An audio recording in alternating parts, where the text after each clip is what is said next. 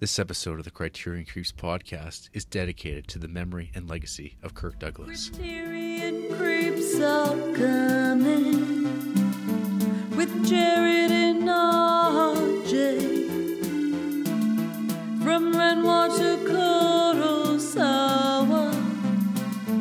and everything along the way. Highbrow, lowbrow, they won't stop until they're dead. Here come the creeps.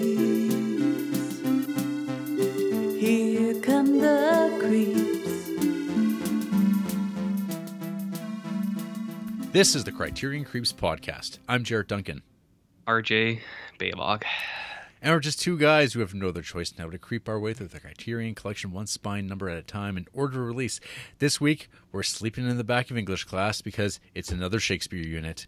As we watch Spine 213 in the Criterion Collection, Laurence Olivier's Richard the Third? Sure. Richard III? Richard Sure. Cubed from 1955?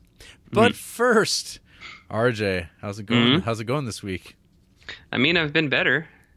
I mean, the world was rocked today by some devastating news Mere minutes ago.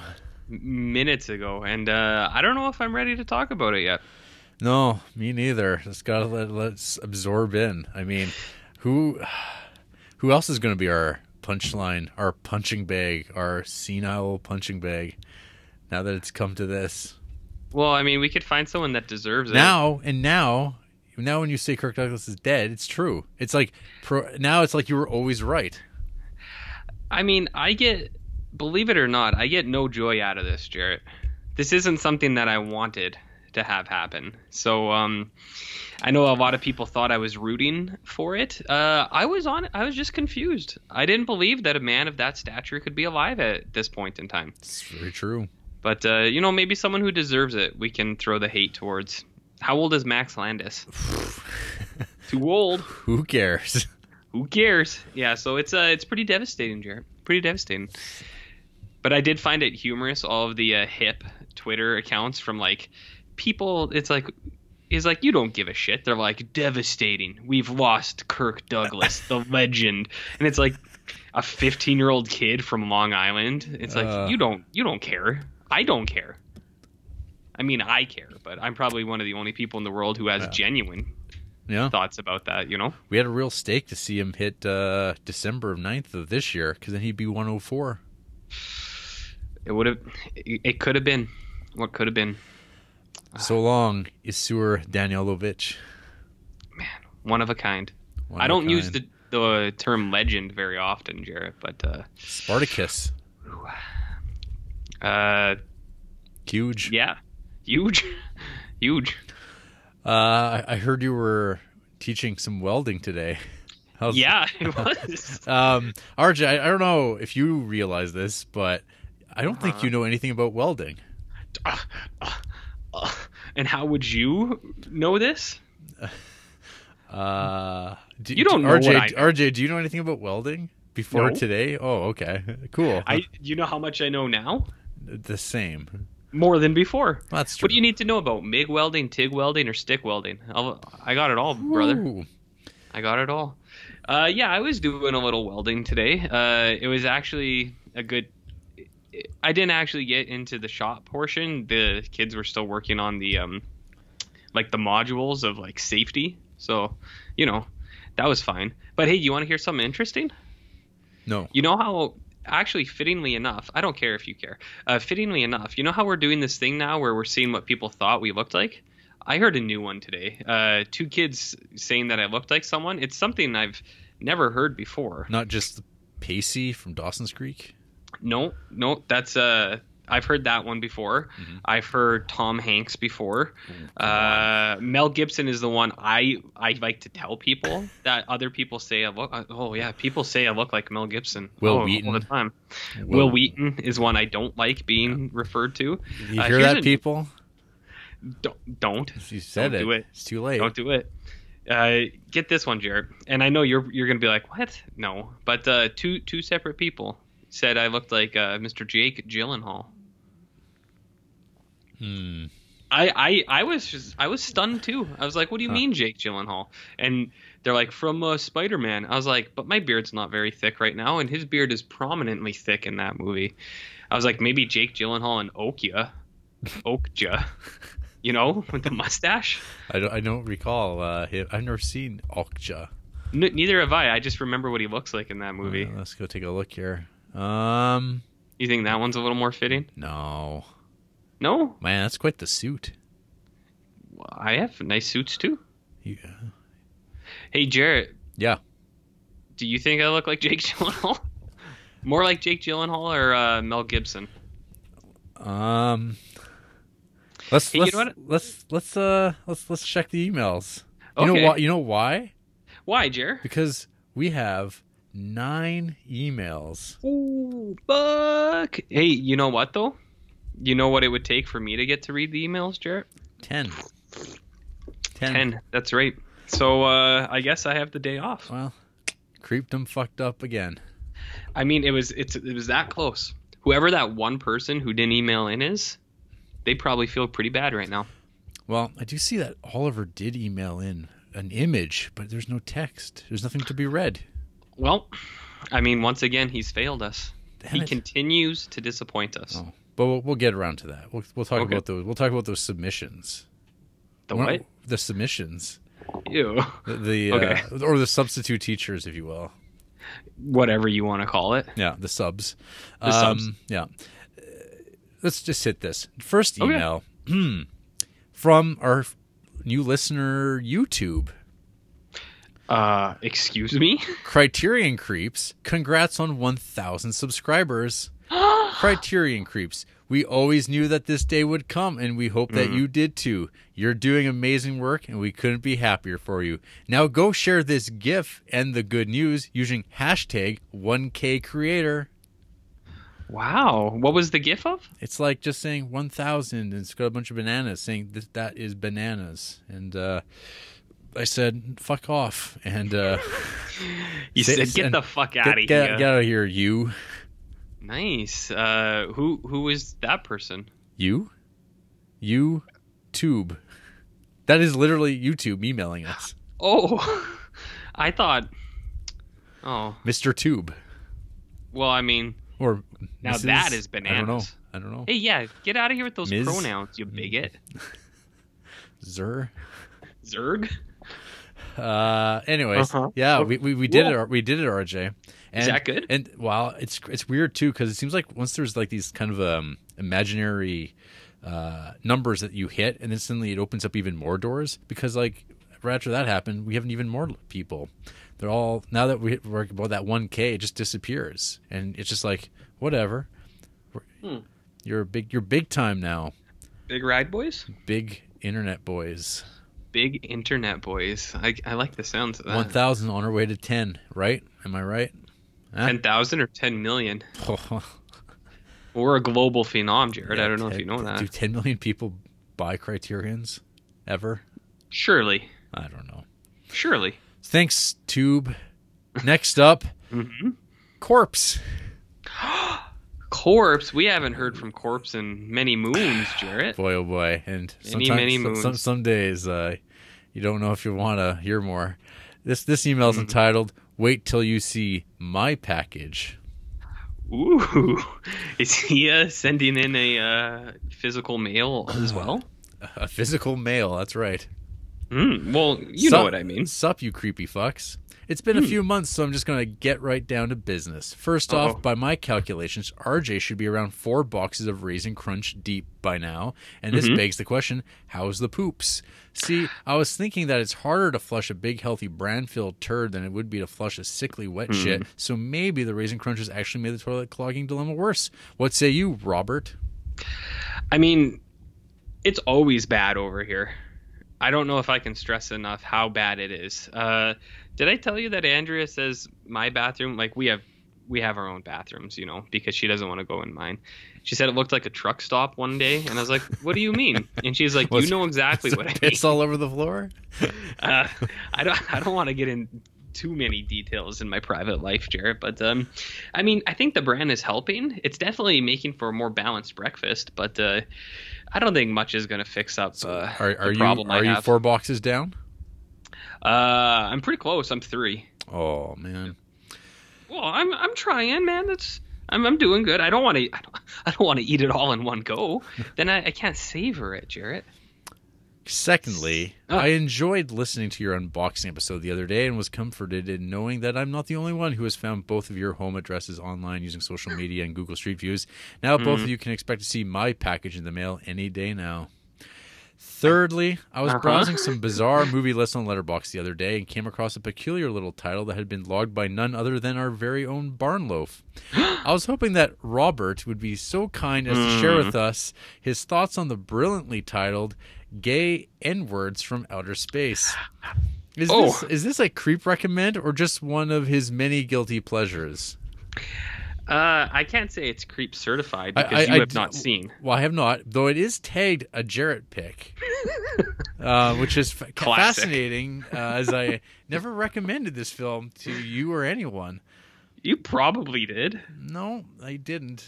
But Jarrett. there it is. So you know my loose takes. Is this a creep recommend? I know it. You did talk about it on an episode at some point. Did I? Yeah, very briefly, I think. I may have. Yeah. I think it was you probably told me to watch it, so I did. And then it's a Jarrett pick. No. What do you mean? You're a big fan of Morton Lindbergh. The biggest. Morton Lindbergh's going to be on my Deadpool from now on, now that Kirk's gone. There you go. Do you want me to talk about this movie? Do you want to talk about it? What can you say about it? What do you recall? It's a 30-minute movie about it's a bunch of African American men on a spaceship talking about being gay with other things. Oh. That's the entire movie. It's like not even half an hour long. It's just them flying around. They try to make it spacey a little bit, but I don't know. They're just like, let's get away from girls, and then that's it. Yeah, I watched it because of the title, cool. And it was available for free on the internet. So I was like, I'll check it out. But no, it is. Was this was this on Pornhub? It was on A Hub.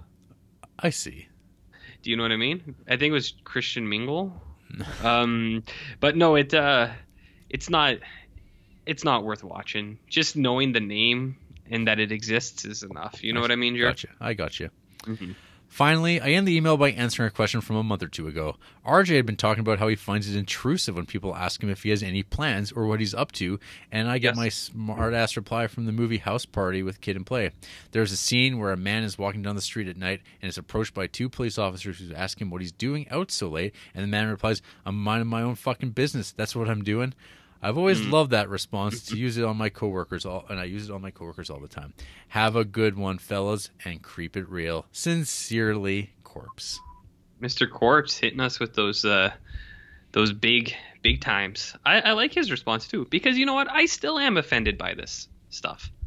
Except it did come out in my favor the other day. So I was at the liquor store, and they were like, "What are you doing tonight?" And I was like, "It's my birthday, motherfuckers." And they're like, "Oh, we'll give you 10% off." And I was like, "Damn right." So that worked. But usually I can't stand it. Should I do the Corpse approach, Jarrett, and just be like, "None of your fucking business"? Maybe. Jarrett's stunned too. What do you think Corpse does for a living? Professor? Sounds about right. Scientist? Scientist? I don't know. It's nice to hear from him, though. I wonder where you got your address from. On the internet. No one's safe. Hey, for the right dollar, I'll give anyone your address. There you go. Mm-hmm. Next up, Scott Bailey. Ooh, George Scott Bailey. That's right. He sent us an article, a screenshot of an article entitled "Flying Bear Kills 2 Canadians." And he writes, "I hope this wasn't you guys. I hope you get this picture." I then went and investigated this story because I did not recall it. And I'm like, flying bears killing 2 Canadians. So this is a reference to a story from June of 2011 in Quebec. 2 Canadians died instantly in a freak accident when a car hit a 440-pound black bear and sent the animal flying straight through the windshield of an oncoming vehicle, local media said Wednesday. The bear's body hit the 25-year-old driver and a 40-year-old man sitting behind her and then shot out of the back window. The bear also died. Yeah. Oh, that's too bad. We don't see this very often, even if we live in the country. Lots of deer, but collisions with a bear and 2 people died? That's really rare, police spokesman Martin Fornell told the Canadian Broadcasting Corps. Mm-hmm. Yeah. So, no, we're not dead, Scott. Not yet. But actually, something like that happened to my cousin. She had a moose coming through her windshield once. Good God. Yeah, she was in the hospital for a long time. It was pretty scary. Yeah, So it's a real thing, my man. It happens. We gotta keep your eyes peeled out there, folks. Watch out for those moose. So last week I saw a movie called They Call Me Bruce. I thought it was pretty funny. I was wondering what comedies you guys enjoy. Oh, is that still George Scott Bailey? Yes, that's right. I like all sorts of comedies.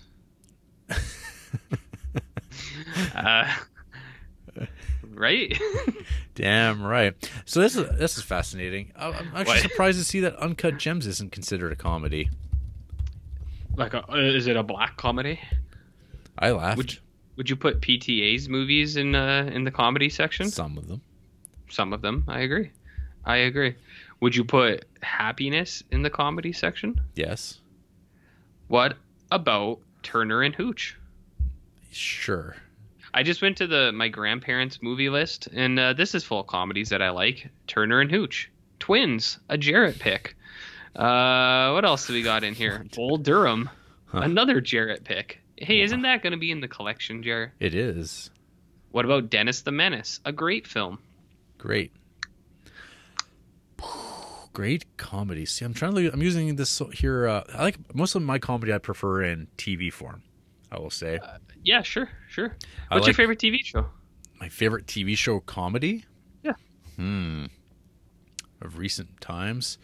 Just in general, it doesn't have to be number one. It can be like your top 3. Oh, man. Well, I mean, I'd say that, like, Simpsons seasons, Yeah. half of season 2, 3 through 7 are pretty amazing. And after that, I mean, for like the more contemporary stuff, I mean, you have your British stuff that I really like the original Office, the remake of Office. Parks and Rec's pretty good. Arrested Development, Community, 1 to 3. It's Always Sunny in Philadelphia. Yeah, I'm with you for the most part. I would say Arrested Development seasons 1 to 3 though, because that new stuff I just can't get on board with. But I'm with you a lot with Simpsons, Parks and Rec, and what was that other one you just said that I like a lot? It's Always Sunny. It's Always Sunny. Hell yeah, man. Those are good quality shows. Oh, hell yeah. You know what I like a lot too, which I feel like doesn't get enough credit, is Futurama. Oh, yeah. I think Futurama is a great show. It was another one of those things that I wish kind of it ended before. Yeah. Because those movies weren't so good, and it kind of petered out toward the end of its run, but the original series is, like, pretty good stuff. And King of the Hill. Oh, what are we, fucking chuds? Yeah. Probably the best comedy show of all time, King of the Hill. I still like Faulty Towers. I mean, we talked about I'm not even including like the Farley Brothers stuff. The original trilogy of theirs is pretty great. Old South Park is really good. Mike Judge, anything Mike Judge is involved with is going to be good. Top quality. But I still have to get into that Silicon Valley. I only ever watched like the first season, and I wasn't like super into it. But you know what? It kept going. We watched all of it until this new season, which is the last season. Yeah. And I asked Andrea, I was like, "Do you want to keep watching this?" And she was like, "Nah." And I was like, "Okay, fine. I'm not even going to watch it on my own. It's okay, but at the same time, you should just rewatch King of the Hill or Dirty Work. That's the answer that he's looking for. Best comedies, Dirty Work by Bob Saget. There you go. Huh? Hopefully that kind of answers some of that. Probably not. Rob Eagle. Ooh. Hey, has he ever written in before? I know he's active on the Facebook. Yeah, he has. Okay. Yep. Hi, Creeps. I had idly speculated about the faces behind the voices on the podcast. Indeed, many months ago, I posted a cartoon of how I imagined you guys on Facebook, a cartoon I've now recycled for your Super Duper Creeps t-shirt contest. Last week's YouTube revelation unmasks RJ as less the wide-eyed cherub I'd previously envisioned, rather the face one sees on live news broadcasts while shocked neighbors chorus. We didn't see much of him. He pretty much kept to himself, as in the background guys in white forensic suits are digging up the yard, pausing occasionally to shout, "Hey, we found another one." Of course, you were only jesting about the competition, but I like a challenge. Keep on creeping, creeps. Rob Eagle. Oh, Rob, this was no jest. This is no jest, Rob. This is, could it be the actual start of something bigger? I was going to give it away, but never mind. And yes, it is no jest. And, I've been called, since this has happened, I've been called an incel. I've been called a murderer, and I've been called a great number of things that I don't know if I think are really fair.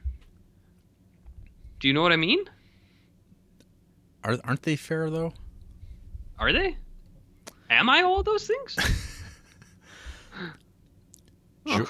George Holsheimer.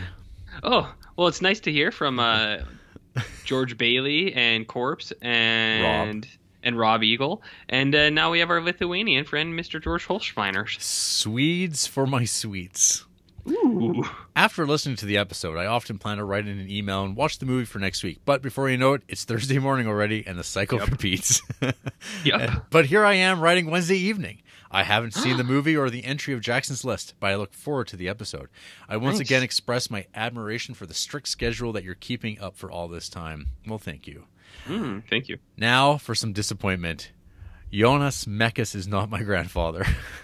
Aw, man. Well, okay, he doesn't have to email in anymore with that level of just letting us down. Sad. After watching the unboxing video, it was nice to put a face to your voices. I'm not good at drawing, so I did not enter the competition, but I mostly imagined less beards. Hey, I gotta say, if he thinks that he's not good at drawing, I think that's even more reason to enter. Mm-hmm. Do you know what I mean? Do you know what I mean, Jer? Mm-hmm. Since you were lamenting the other week about the fact that you're forced to pick movies from the bottom shelf, I thought I could give you some European tips.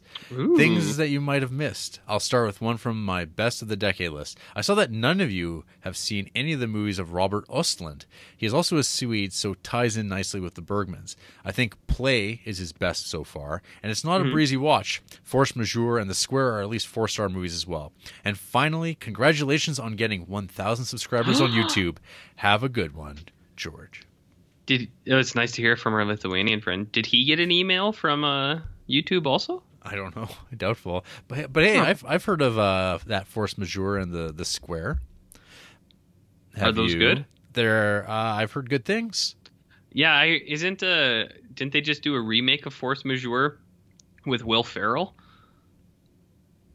Isn't it like a ski lodge comedy or something? I'm being 100% serious. I have no idea. It's like it's a movie with Will Ferrell and Julia Louis-Dreyfus. Okay. And it's a remake of Force Majeure. I swear. What is it called? Downhill. Yeah, I see. Okay. Nat Faxon? I like Nat Faxon. He's alright. What the fuck is that? I have no idea what that is. Who is that? He's only directed 2 things. Who, Nat Faxon? Yeah. He's an actor. Is he? Yeah, you ever seen Beer Fest? Oh, I've seen Jim Rash. I know that guy. Not Jim Rash. I've seen that Community. Nat Faxon's in tons of stuff, dude. He's like an actor, but he's also he does like a lot of writing. Okay. Well, I've seen 3 things that he's in. Walk Hard. Orange County, which I haven't seen since it played in theater in 2002. That's good. And I've seen Beer Fest. You haven't seen Club Dread? Nope. Ooh, Club Dread's pretty good, dude. Oh, he's also in the Slam and Salmon. Yeah, he's in a lot of those Broken Lizard movies.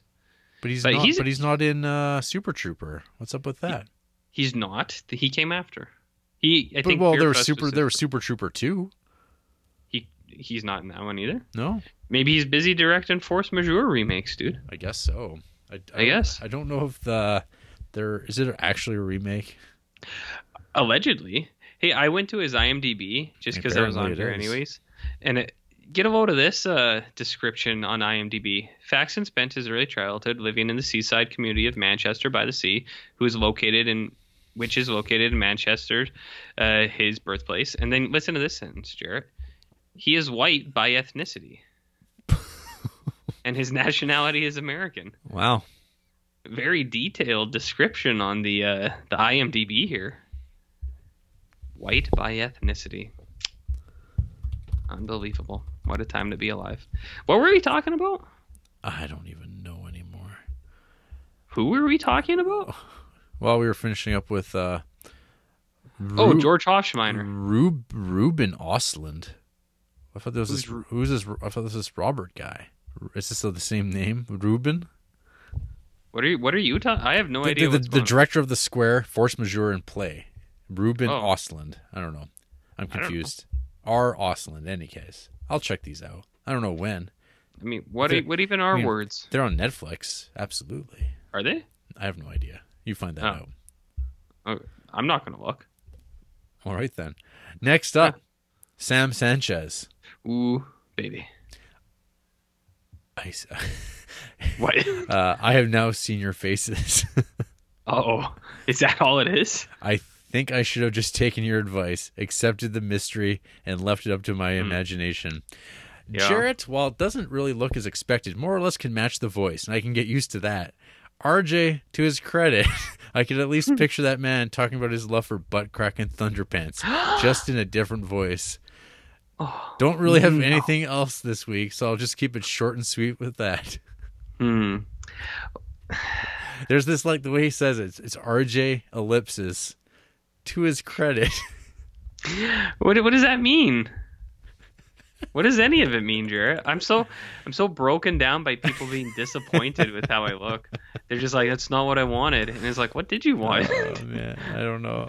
I don't know if Frank gets into it and Justin, but we'll see. Because I don't know, what do you want to do with the submissions we have so far? The shirt? Yeah, post those on the Instagram. Big Boy Rides? I don't know. Can people vote on Instagram, or is that a Twitter thing? No, you can vote. I think you have to put it in the stories portion. But what do we have 3 different submissions now? 3 total, yeah. 3 total. Well, there's one of them submitted more than one. Should you and me pick the one we like most? I think the one with both. I think it's got to have both of us on there. Oh, so the Big Boy Rides one? Yeah. Okay. You figure that out. I'm gonna start reading Frank's lengthy email here. Mm-hmm. Banana and strawberry crepes. Hey there, creeps. Hope you beautiful Big Ride boys have had a wonderful week. Baby. It's been fun. Mm-hmm. So recently my brother bought me a ukulele and I've been playing around with it trying to figure it out. It got me to wondering, is there any possibility of you fellas starting a Criterion Creeps band, gracing the Creepsville music scene with some fine tunes?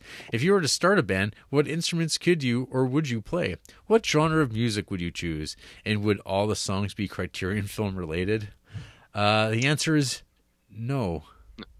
I have an answer, Jarrett, because I've thought about this a lot, but I have to, before I say, I have to stress this is copyrighted, and if anyone goes out there and tries to steal this from me, you'll be hearing not just from my lawyers, but from far worse than lawyers, Jarrett.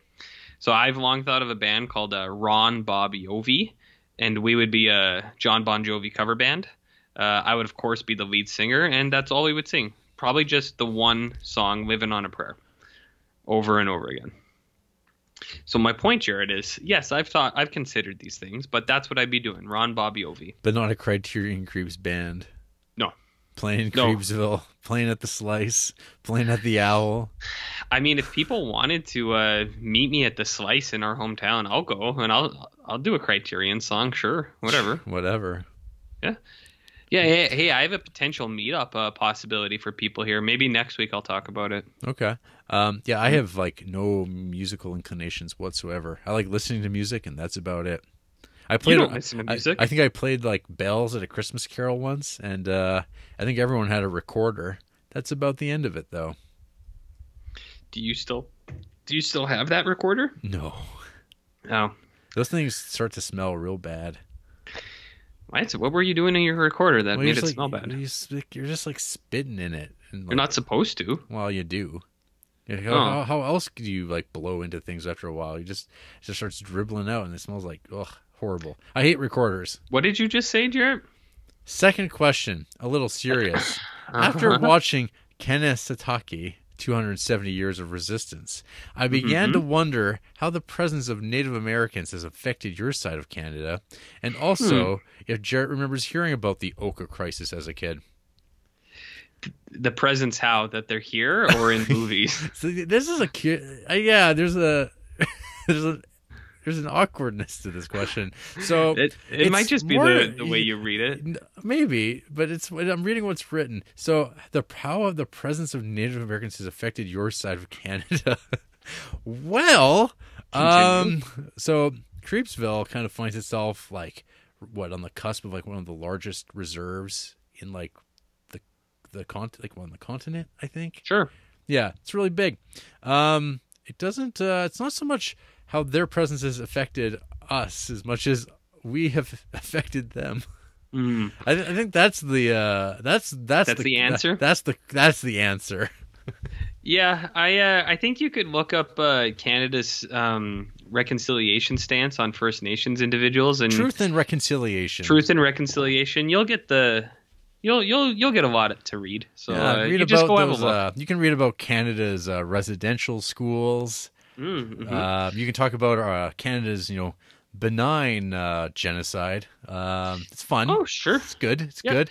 And I mean, I don't know if you, RJ, remember anything about Oka. I think you were Okja, the Jake Gyllenhaal movie? Yes, like Okja. But sorry, keep going. Yes, but yeah, when I was a kid, it was just like this thing happening, and I had no idea what was happening at all when I was a kid. And then when I watched that documentary, I was like, "What the fuck?" And was thoroughly ashamed of the Canadian military and police. And the fun. I've never heard of it. I brought this documentary up like a year or so ago and said you should really watch it. It's pretty amazing. But. Yeah, and it's fun fact, there's basically shit going down like it all over again right now as they try to push through pipelines and people object. And, the courts just keep saying, let them build the pipelines, you guys. And they're like, no. And so, yeah, it's just heating right back up again in a different war form. It's not going away, but. Well, Jared, I don't know if you know this, but the world is a bad place. That is not inaccurate. I see all the time. People are like, I just saw someone give a homeless man a cheeseburger. My faith in humanity is restored. And I'm like, no, everyone's really bad. I bet that homeless guy threw that burger at a bird or something. Yeah. Or, I mean, someone else would just buy burgers and throw those at birds just because they can, man. Frank continues. Oh. After watching the documentary, I began to search for other historical events of the same nature and ended up getting emotional reading about the massacre of Wounded Knee and the Highway of Tears. There's not a large enough presence here in the eastern lower half of the United States, so I'm sad to say that I've only ever met one person with Native American ancestry, and they knew little to nothing about their own family history. Hopefully, when I'm in Costa Rica, I'll learn more about the Native American tribes still present there. Yeah, there's a really great book that if people want to check out, it's called Bury My Heart at Wounded Knee. That book, that book will open your eyes to the different kind of genocide that the U.S. government perpetrated back in the 19th century and set things up for the next century.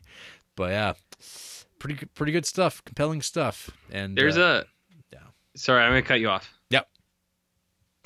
For no reason other than I just started talking.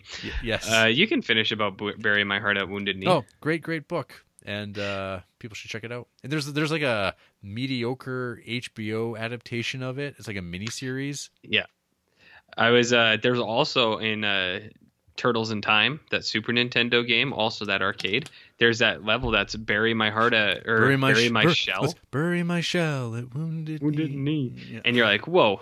Appropriation. What was I going to say? Oh no, I was going to say that's on Crave because it's HBO, but they also like Crave kind of has a little subsection of like Indigenous First Nations movies. I saw it on there one time and I was like, huh. And I think it's because it's Canadian. So if Frank's actually interested, like Canadian movies about this stuff because, I mean, Canada's trying to make up for killing all those people, so they make movies, I guess. I don't know. My favorite was Smoke Signals from the 1998. Yeah, you guys can check that out if you want. It's got Adam Beach in it, Jarrett. Yeah. Actually, Dance. Tom Skerritt. So there's another movie that like is darker than Smoke Signals. It's called Dance Me Outside. That is a Bruce McDonald movie, and this gives you a nice little snapshot of the life of reserves in Canada, and dark shit. I mean, there's all sorts. It's also a comedy. Come up, you guys can watch them with Jarrett. I mean, yeah. Why not? There you go, folks. Yeah, there you go. Cool. Okay, Onward, forward. Oh, you know what? Another good documentary for on this topic called Real Engine, REEL Engine, documentary from 2009. Also worth checking out. Apparently co-directed by a guy named Neil Diamond. The Neil Diamond? A man named Neil Diamond. This Neil Diamond is a Cree filmmaker from Montreal. Well, that's cool. Hey, you know what we forgot to bring up, though? There's the movie, the hit movie about truth and reconciliation starring Kirk Douglas called The Indian Fighter. That's also a movie that exists in the world. Yeah. So you could watch that. Truth. Yeah. Anyways, final question. Fruits and cereal. Is that something you guys do, or is it a no-no? I'm a banana and strawberries and my Frosted Flakes kind of bloke, so yep. Oh, and I don't mean raisins. I don't consider that a fruit, mostly because in middle school they were used as projectiles during the Great Cafeteria Wars. But that's a story for another day. I know you don't like fruit because you're weird or something. I don't. And I don't really eat cereal. You don't eat cereal? No. Why are you a bad guy? I mean, I like cereal, but I just don't do it because I find that it's really difficult to stop once I start. So the obvious answer is just don't stop. Right. Yeah. Kind of like that movie Feed. Or sure. or perhaps Taxidermia. Or thinner. Or thinner. Yeah, I like bananas in cereal, but it's got to be certain cereals. Like you can't just be putting bananas in like Fruit Loops or something. That'd be crazy. Yeah, I mean this Frosted Flakes and it's like too much sugar already. Just give me the flakes and I'll eat my banana later. You know what's pretty good, Jared, is you get some honey shreddies. You cut a banana into that bad boy. Ooh. I do bananas, but I've never done anything crazy. Like I didn't put like a whole cantaloupe in there or something. Hope you guys have a good episode and a good rest of the week. Again, sorry for the misleading title. Maybe next time we'll discuss the crepes. Keep those toes crossed, boys. The what? Okay. Justin Peterson. Ooh, baby. Hey, creeps, what's happening? As a Cub Scout leader, I'm in the middle of an exhausting 2 months where I have already been on 2 campouts and I have 2 more to go. Were you guys ever in scouting or fans of camping, the great outdoors? I love the movie The Great Outdoors. Yeah, no, never did scouts. Never did that. I don't know why. You've never been outside, period. Well, that's true. I've just watched movies and drew like on the floor of my bedroom and played NES. That's what I did. I was a huge indoor kid, but it was because I had to be outside a lot.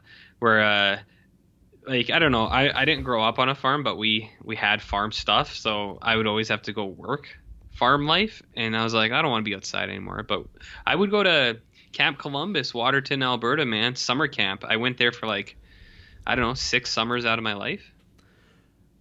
I used to go camping with my parents, but it was like never like I've only slept in a tent like a couple times ever. The rest of it was always sleeping in a camper.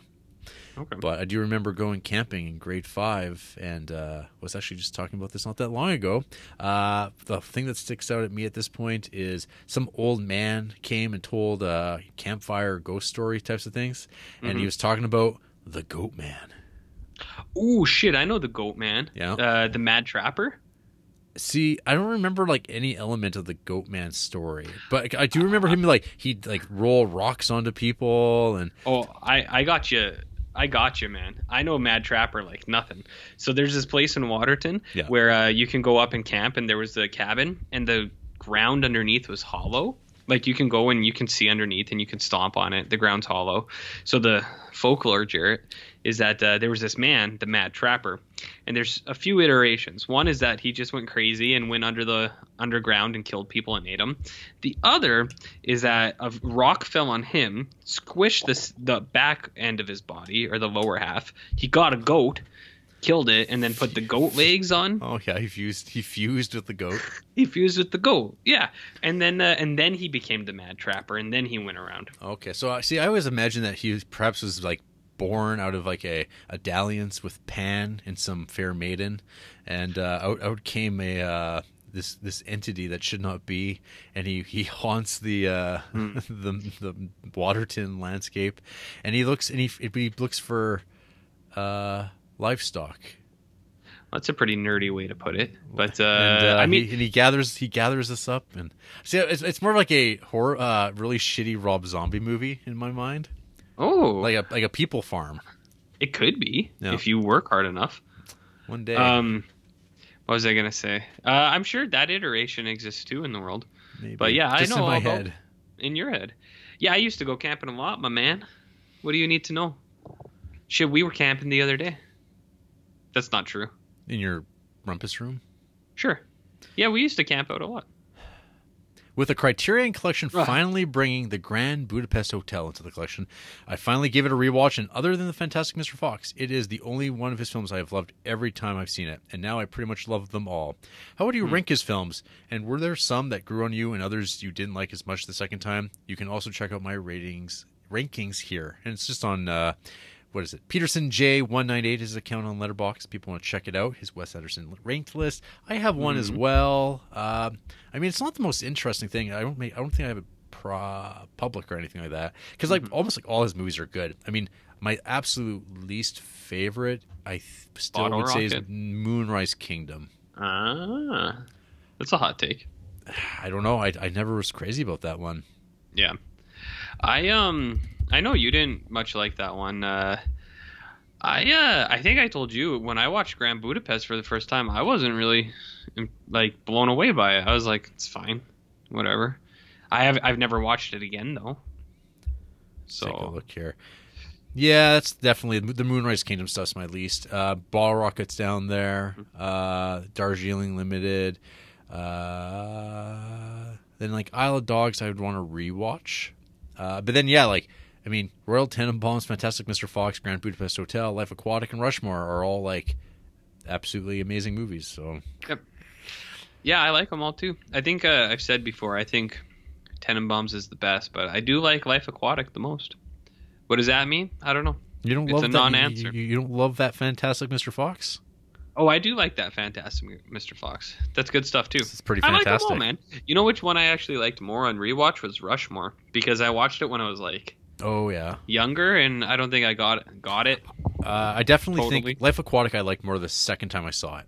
Mm-hmm. Well, actually, because the first time I went to go see it, the film like fucked up like 20 minutes in, and we got a refund and had to come back the next day, and it was like right around Christmas. Oh, it sucked so much. Did you go back though? Yeah, because I wanted to see the movie. But yeah, that was not a positive time. But yeah, and Darjeeling Limited I never saw in theater for whatever reason. Because you're a bad dude. I'm a bad dude. And I guess you include the short films in there. Hotel Chevalier, Castello Cavalcanti, and Cousin Ben Troop Screening, which is also not good because it's Moonrise Kingdom related. And this is saying Moonrise Kingdom's like a 3-star movie. Like that's so In Wes Anderson terms Yeah. or in general terms? Wes Anderson, and probably more in general terms. Mm. It's kind of like someone commented on YouTube saying that they're surprised we're not that big of fans of The Master, and I'm like, well, The Master's still like a 7 out of 10. That's pretty good, but Yeah. most of P.T. Anderson movies are like 9 Better. and 9 and 10 out of 10. Yeah. Yeah. I was thinking of that. Maybe I'll rewatch it one of these days because a lot of people, other than my appearance, people have been talking to us about The Master most Yeah, recently. absolutely, yeah. So, you know. And you should also rewatch that Grand Budapest Hotel. That movie, I think, will impress you. Well, I'll have to in 18 years. It's true. You know what I mean? Once again, Justin continues, mad respect for tackling the Criterion spine numbers in order. But if you had to cheat to do a later spine number now, what would it be? I would love to listen to or potentially co-host an episode on All That Jazz, since that's a movie that I should have loved but just did not, since I hated the main character. I mean, I saw All That Jazz once. I thought it was IE. I just Criterion Collection. Let's see. I just referenced that movie again like a couple days ago. It's Showtime. You did? Yeah.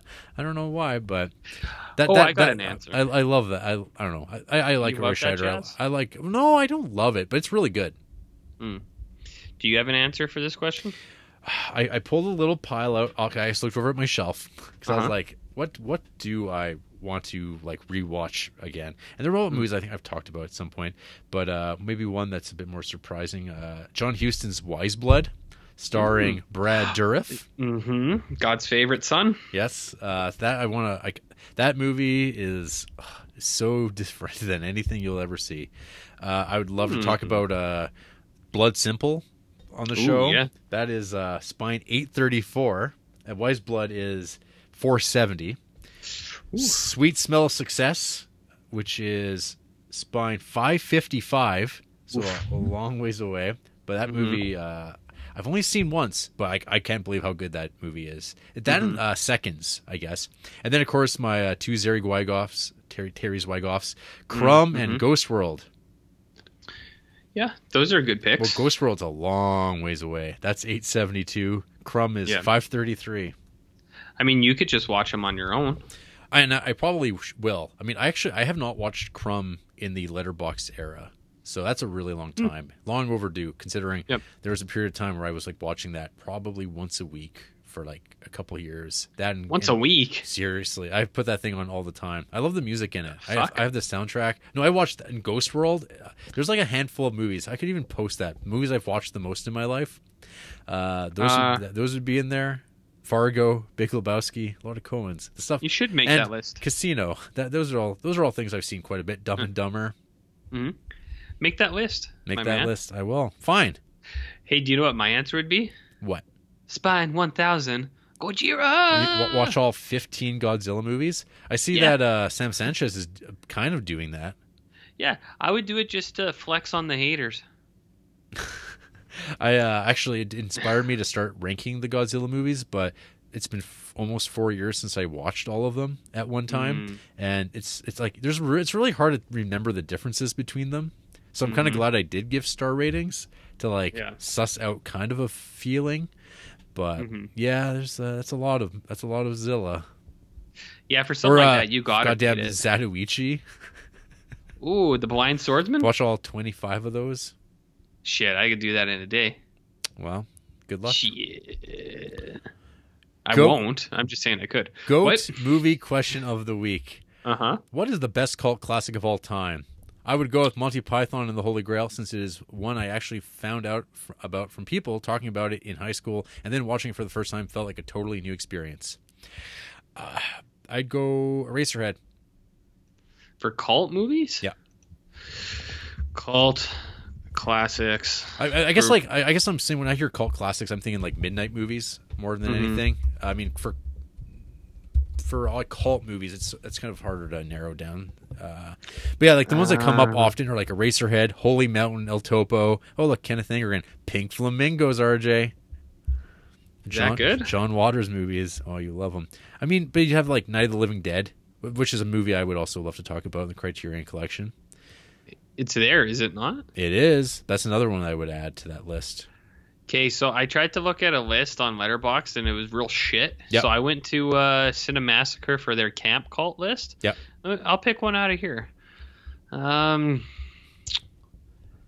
Scared Stupid. That doesn't count, does it? I don't know. If it does, that's my answer, but I feel like that shouldn't count. No, I'm not getting anything out of this. I don't really know. Okay. That's a non-answer, but I don't know. Thanks, Jared and RJ, and have a great show. Thank you, Well, Justin. thank you. Thank you. Thank you. Finally, we have Colin Richards. Ooh. With his email entitled, "You finally did it." Uh-oh. As this was sent like mere minutes before we started recording. What it's about. I don't know. Hey there, creeps. Haven't checked in for a while since I got a new job and recently moved into a new place. My movie watching has been slacking lately, but hopefully that means I'm just around the corner from a Frank Solano-esque uptick in viewing. It seems the media has finally caught up to the fact that y'all killed Kirk Douglas years ago.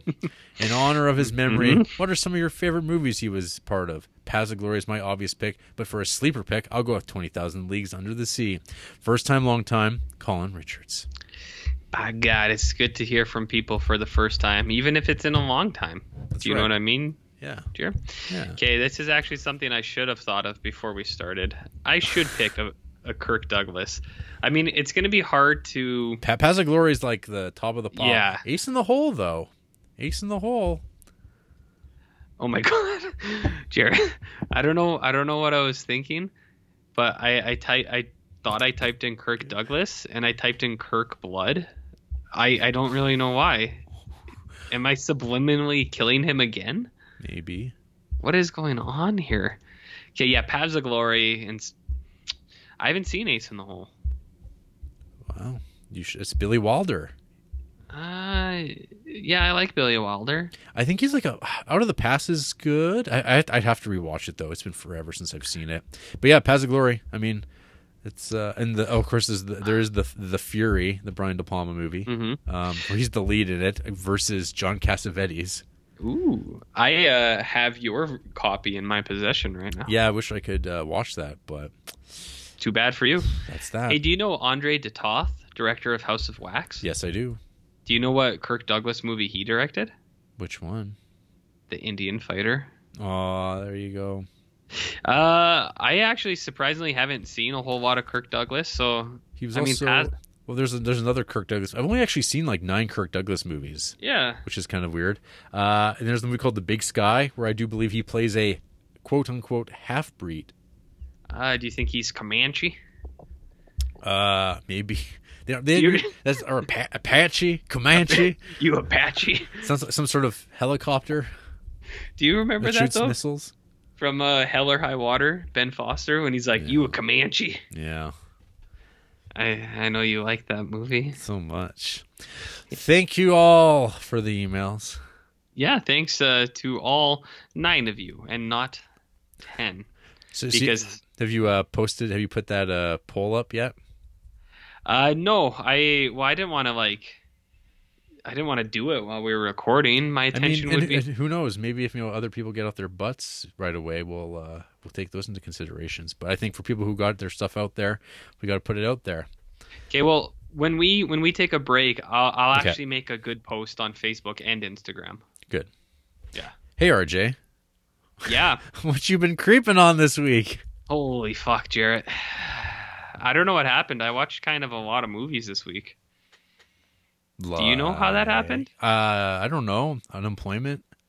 Hey, I'm employed, kind of. I have a job that I go to during the day. Mm-hmm. It's just, I have 2 jobs. So I'm the most employed. Actually, a lot of these were like 5 minutes. Okay, so I finished off my Criterion sci-fi movies, right? The ones that I wanted, as many as I could get in. I did a little experiment. So I don't know if you know this, but on mobile, you can like download movies on the app so that you can watch it offline. So I did an experiment. I was like, I wonder if I can download, because I was like, I don't know if these movies will be like deleted right at midnight or like taken off. So I downloaded one to see if it would be there the next day, and it wasn't. So I don't know where it is on my phone. It downloaded. It took like half an hour to download. But it's gone now. Great. So I guess that's just like empty or like used memory I can never get back. Anyways, Experiment. So to that, I won't actually even talk about that much. We're THX 1138 by George Lucas. Do you know this movie, Jared? Yep. What do you think about this movie? Well, okay. So the thing that sucks is the only version available nowadays is the special edition. With the new stuff? Yeah. And that's how I watched this on there was like that one DVD with the shot of the ear. I don't know if you've seen that with like it's like Robert Duvall's head. And I remember watching this and being like, oh, this is definitely a movie about people walking around in a white space. It's a really cool idea. Like, and like visually it's like fascinating, but yeah, as a movie, it's I think he's got I don't love this thing. I don't love it. I'm with you. It's a lot of really good ideas, and like even the slow moving stuff, I don't mind that much. Like just washed out with white and like things not happening. I was like, that's kind of neat, and I think I like the ideas of where they go, where it's basically kind of like it's kind of like Equilibrium. You know what I mean? Where they're like emotions that like this one's more like love is the problem, but in Equilibrium they're like emotions are the problem. Let's take pills. So I didn't realize. I was like, whoa. Equilibrium's probably kind of about THX 1138. Neat. Anyways, it's kind of not great, but what are you gonna do? So, anyways, do you know who Norman Jewison is? Canadian icon, director of The Hurricane, Jesus Christ Superstar, Moonstruck, In the Heat of the Night. Yep. Ooh. You ever heard of Rollerball? Yes, I have. Yeah. This is a movie that I think could be really cool, but it's just okay. Yeah. Like James Caan is okay in it, but like I don't think it's the time because I've seen more violent movies from the 70s. It's like I wanted this thing to be a little more violent. But not like the remake, which was shot here in our hometown. That's right. Yeah, look it up, baby. My sister saw LL Cool J at a Walmart when they were here, or when they were filming. She took a Polaroid picture of him, Jarrett. Wow. Hey, who else wasn't what's his ass in there too? From American Pie. Yeah, Chris whatever Klein? his face. Yeah, Chris Klein. Yeah, but no one took a picture of him. I'm sure some people did. Yeah, just LL Cool J because he shops at Walmart like us. That's right. So yeah, Rollerball. Again, it's got cool stuff in it, but as far as these ones go, this is on the bottom rung of those list of Criterion sci-fi films. Really? I think so. Like, I mean, it's not horrible or anything. Yeah, I don't know. Because I'm not a fan of this movie either. Like, really much at all. I thought it was like fairly mediocre. Because like it checks all these boxes that should totally be my thing. Like sports, dystopia. It's like, man, when you put those together and you have like death sport, that's my jam. I think they just don't go for it enough. Yeah, pretty much. If that makes sense. Yeah. Like, and it's also kind of a porno. Like, I think they wanted it to be porn. Like, there's no sexy stuff in it, but like all the music's like, yeah. You know what porn music sounds like? It sounds like this is like a nice our first hit for the Criterion Creeps band. Yeah, porno. No, that's what I mean. Rollerball's okay, but it's better than what was the really bad one I watched? Not No Blade of Grass isn't great, but it's weird. I don't know. Anyways, I got a lot to talk about. Hey, you know what's probably the top of the pile? The Soylent Green. Soylent Green. Oh my God! Why didn't anyone tell me that this movie was really good? Like me? Did you say that? I gave this movie 4 stars. Oh, that's pretty high praise. Could have fooled me. I don't know. Yeah, Soylent Green is wicked good, man. Yeah, like real good. I mean, it's top shelf Charlton Heston. It's up there with. I mean, it's not Planet of the Apes good, but it's like just right below that. And high quality set like for 70s sci-fi. I think it's like pretty great because like it's got the kind of Chinatown-ish kind of conspiracy. I mean, we all know where it's going ultimately, but the world's so well realized. Yeah, I don't know. Well, see, that's what I was gonna say. Is even though I know what the ending is, it didn't like affect my viewing at all because I was watching. I was like, I know what the surprise is, but this movie is like, I was like, this thing's really fucking good. Like, it's just a really well made movie. Yeah. I made some notes, Jared, and I don't do this very often, but I didn't want to forget this stuff. Fat guys guarding apartments with machine guns. Yep. Kids tied to mothers not to get lost in the mass people, but then being dead. Dirty heat, broken artifacts of humanity, scooping humans into garbage trucks, Yeah. and then IMAX suicide booths. Yeah. Yeah, I was watching this and I was like, man, I dig all of this stuff. I think it's really well done. All those things. Yep. All those things. You really get a sense of like the overpopulation in this thing, and then they just full on squish humans with the garbage trucks and they like scoop them in. They're like, fuck you, get Yep. out of here, we warned yous, get bent. And then even like the food thing, like I don't know, they do a really job building it up where it's like he has one celery or one piece of celery and like a single lettuce leaf, and that guy's just like crying. He's like, oh my god. He's like, this is amazing. So It's better Yeah, I don't know. than it's better than Blade Runner 2049. oh, fuck yeah. Yeah, no, Soylent Green's really good, man. I was super surprised by it because I was like, I knew people were like, yeah, Soylent Green's good, and I'm pretty sure you've probably talked about it once or twice, but I didn't know. Yeah. No, I'm glad you enjoyed it. Yep, it's like I said, I think it's probably the best one out of all those movies I was in there. I didn't watch like stuff like Mad Max or 2001 or Clockwork Orange, you know. Right. but, Sure. The obvious ones. Yeah, out of the stuff that I've never seen, Soylent Green. Okay.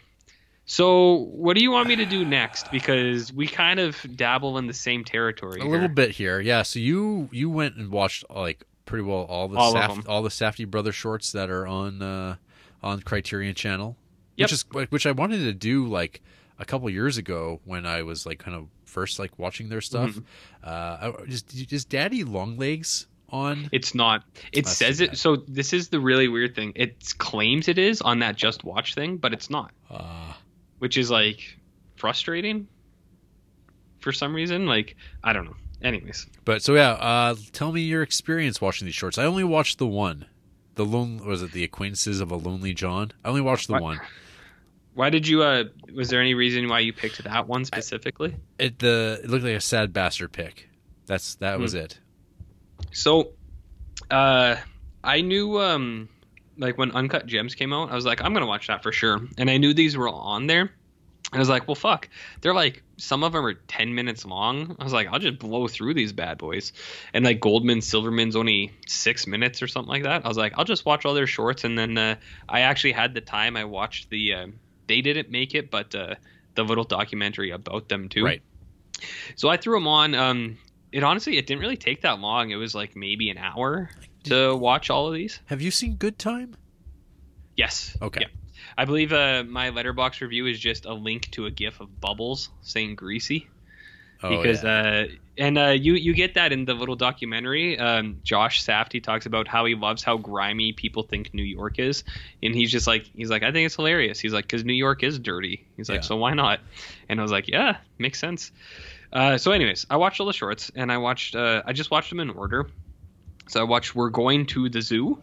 And it was a little short where a big sister and little brother, they stop on the side of the road, like because they spill, and unintentionally, Josh Safdie is there as a hitchhiker, and they pick him up, and they just kind of take him for a ride for 10 minutes, and it's just them hanging out. This was actually, I think, surprisingly, the one I liked most out of all the shorts. Which is like, there's not much to it. It's just them kind of hanging out with this drifter guy. But I kind of liked it. It was like a really, I don't know, all of these things in general, they're just kind of all like looks of people, like in a day-to-day Slice kind of of thing. life. Yeah. Slice of life stuff, yeah. Which is definitely what Acquaintances of a Lonely John is about. But there's not really much to say about any of them. But I actually liked We're Going to the Zoo quite a bit. I was like, that's nice. I like it. It's a nice little short.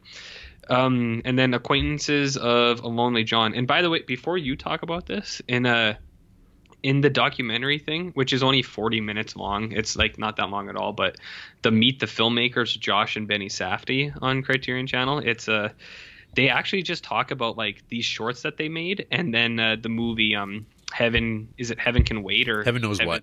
Heaven Knows What, yeah.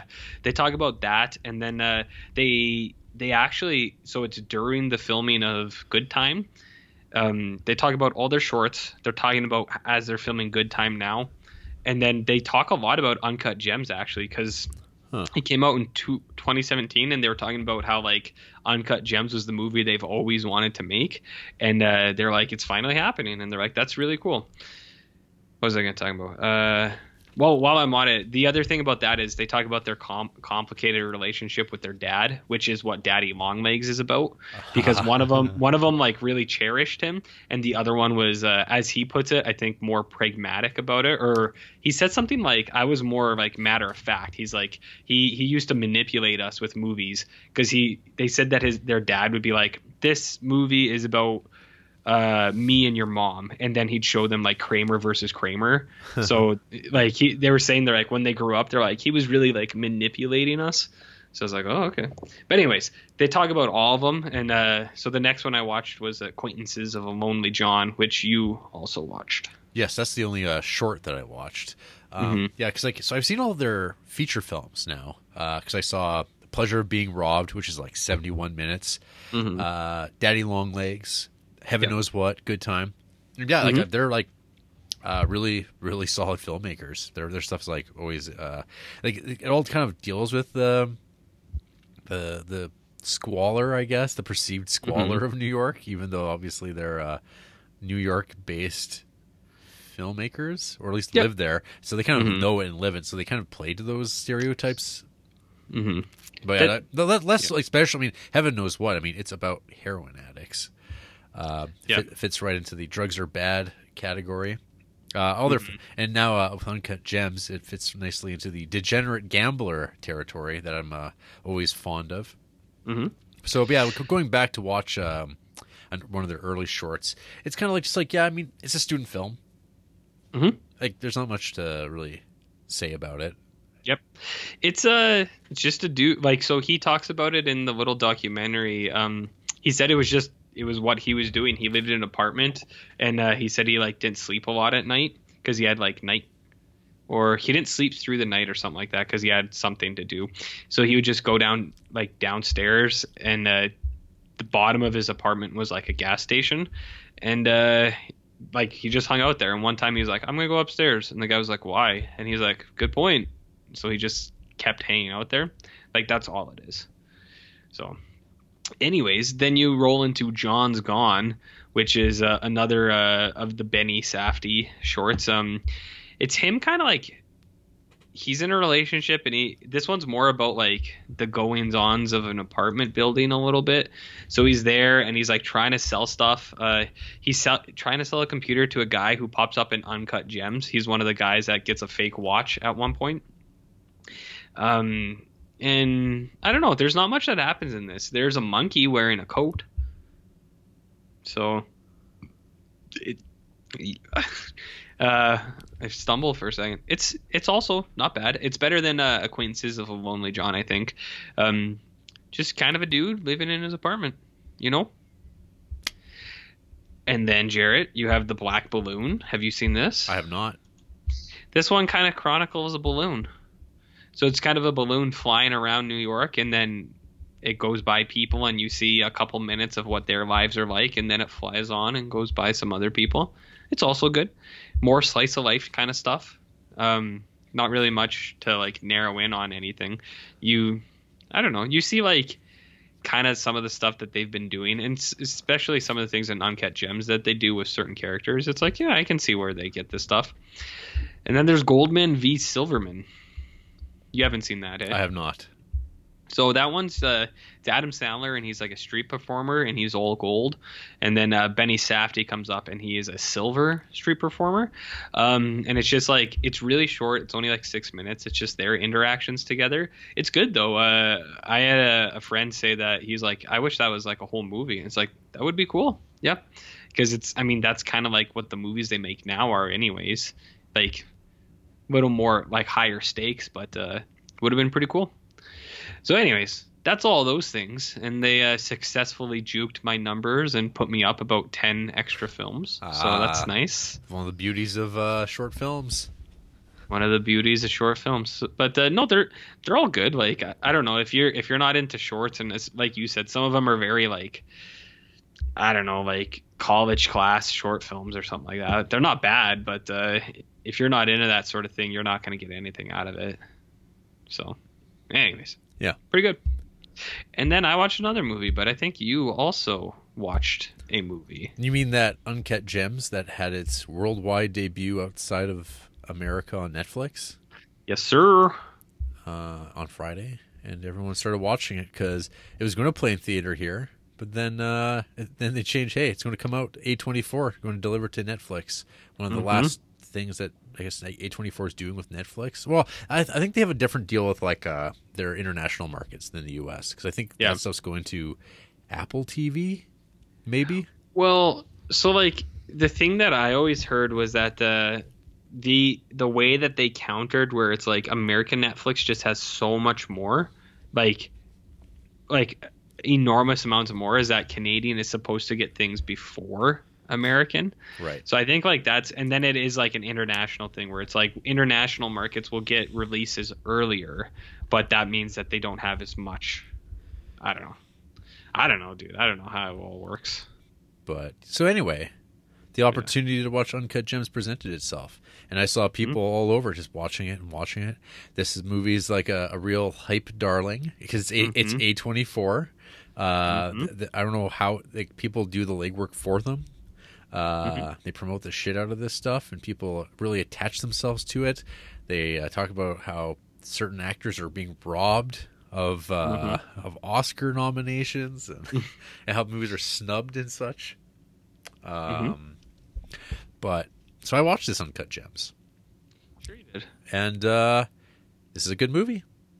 Yeah, I agree. I think it's good too. Yeah. Now I have some qualms with the reaction to the movie, because I saw a lot of people talking about how stress-inducing this movie was and how anxious they were watching it. Did you feel that? At times, but not the whole route. It's not like, okay, I mean, I've talked about this 1,000 times. People are sick of it. Green Room. I found that movie like way more like stressful. Stressful. Sweating in my t-shirt, making big pools under my pits, watching that movie.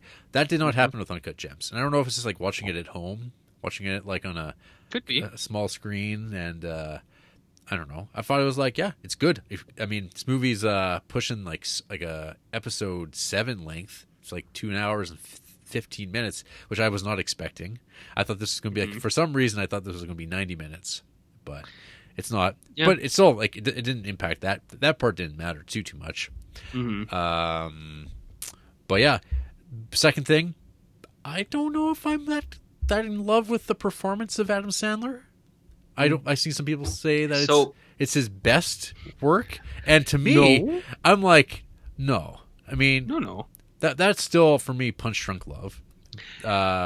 Indisputably, yeah, it's Punch Drunk Love. Yeah, this is, I don't know. I listened to Adam Sandler CDs when I was a kid. I listened to the shit out of those. What the hell happened to me? You're all gonna laugh at me. Whatever they're called. I listen to those a lot, and there's like, this is a character. Like, this is like an Adam Sandler character, honed down. It's good. Like it's a very good performance. But I don't know if beyond that though. I don't know. Well, so like it's kind of funny you say that, because Andrea said the exact same thing. She's like, I don't know. She's like, he's good, but I don't know if he should get an Oscar. Right. And I was like, I think he just wanted to be nominated. And right. The only reason this is the thing, right? Because sometimes people get nominated for things, and you're like, that's not that great of a performance, like for sure. And so I mean, like, why not him? But I think it was in comparison to the others. Like, some of them are like, I don't even know what this fucking movie is. Like, do you remember when Denzel Washington was nominated for that like Robert Oh, Israel to the third or whatever, and yeah. everyone was like, "What the fuck is this movie?" They're like, Exactly. no one's ever heard of it." I think it was like I get more from that, but no, Andrea said the exact same thing. Yeah, this is the thing. So, okay, I'm gonna look this up really quick. Do you know how many like Adam Sandler movies I've watched in the last 10 years? A lot. 3. Oh, Punch Drunk Love, The Meyerowitz Stories, and Uncut Gems. do you know how many I've watched in the last 10 years? How many? Many. Oh no. Many. Yeah, no, seriously. So like, I have no baseline. Like, all I know is like he's like all the 3 good movies he's probably been in. I've seen those 3, and so for me, it's like I don't watch the shit that he does on Netflix. I don't watch that. I don't know about that. I don't know what he's doing over there. I'm not watching Murder Mystery, The Week of. I watched The Week of Sandy Wexler, The I watched Do-Over, Sandy The Wexler. Ridiculous Six. I'm not watching these. You know, The Cobbler. I watched that too, Jarrett. Oh, RJ. Jack and Jill. No, I have not seen that one. That's My Boy. Yes, I have Funny seen. People. Grown Ups 1 and 2. Yep. Funny People is one of the worst movies I think made in recent years, and I'm not even kidding. Okay. And you know why? Because I don't think Judd Apatow is funny at all, and I don't get it. Yeah. Freaks and Geeks. Yeah. I don't think he. I've seen 37 Adam Sandler movies. How do you feel about that? I've seen 13. That's like almost a you third. You let the expert take over. Okay, well, so there you go. Since you are the, I don't know, The definitive. you're the voice of Sandlerdom. Uh-huh. What No, it's not the best ever. Punch Drunk Love is very clearly the best ever. Very clearly. And like, I mean, he's good, but I would also say like he had some of his other movies, like I would say The Wedding Singer, he's probably acting just as good as Uncut Gems. And I know what people are going to say. What? Are you fucking nuts? And it's like, no, Wedding Singer is actually a pretty good show. Jarrett? I didn't mind it. I've only seen it a couple times. Wedding Singer, fucking John Lovitz. Happy Gilmore, Billy Madison, he's just as good in those. I thought he was good in Uncut Gems. Nothing will beat. No. I will say, nothing will beat Uncut Gems. His entrance out of the closet and his new classic tagline, Jarrett. Do you remember what he says? What does he say? I can't say it on air because you'll get a soundbite of it and it'll be not good. Not good. You don't know what he says?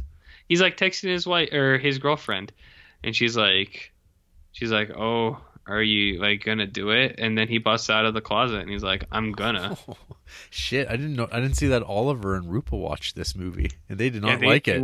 They were not fans. They are the dissenting voices on my page by quite a bit. I think that's fine. Yeah. Oh, yeah. It's like, yeah, it's like, oh shit, the first time I've seen like anything other than like positive on this movie. Mm-hmm. Yep.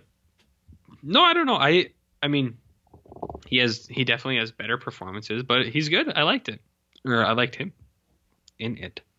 Yeah, I mean, I don't know. I like these guys' movies. I saw some people like weighing them up against their other movies and it's like, well, is it better than Good Time or not? And that's like seems to be like another thing that people just like. I didn't even like. They're very different to me. Why does that matter? You know? I don't know, because that's what it always turns into. Mm-hmm. It's not good, Jared. It's not good. But no, yeah, I liked Uncut Gems. I thought it was good. It was exactly what I wanted it to be. I think it's kind of hilarious. And Andrea brought this up a lot. Andrea's like, this whole movie should have been about Kevin Garnett. And I was like, I agree, because why? I think it's kind of hilarious that the whole thing is centered around Kevin Garnett's obsession with the opal, because like, I don't know.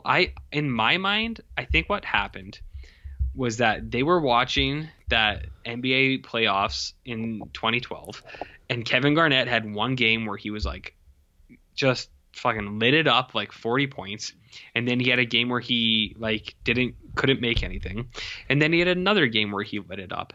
And I just imagine Josh and Benny Safdie sitting there and being like, what if it was magic? What if it was a special opal that gave him, like, that he saw the galaxy in it and it just gave him better NBA basketball abilities? Don't you want to live in a world where that's what happened, Jarrett? I'm good. I was think that's amazing. I was think it's wondering. hilarious. I was wondering about that part of it. I'm like, is this like relevant? It's like, I don't know. Would basketball make me care about this more? Or like, I don't know. I still like this movie. I think it's really Well, good. I don't know about that. I just like I didn't not even basketball. But wise, I know just thought it was I know hilarious. Oliver's a basketballsman, and He sure is. and he Maybe can- he's not a Celtics fan though. Oh, maybe is that Maybe true? he's never seen Celtic Pride.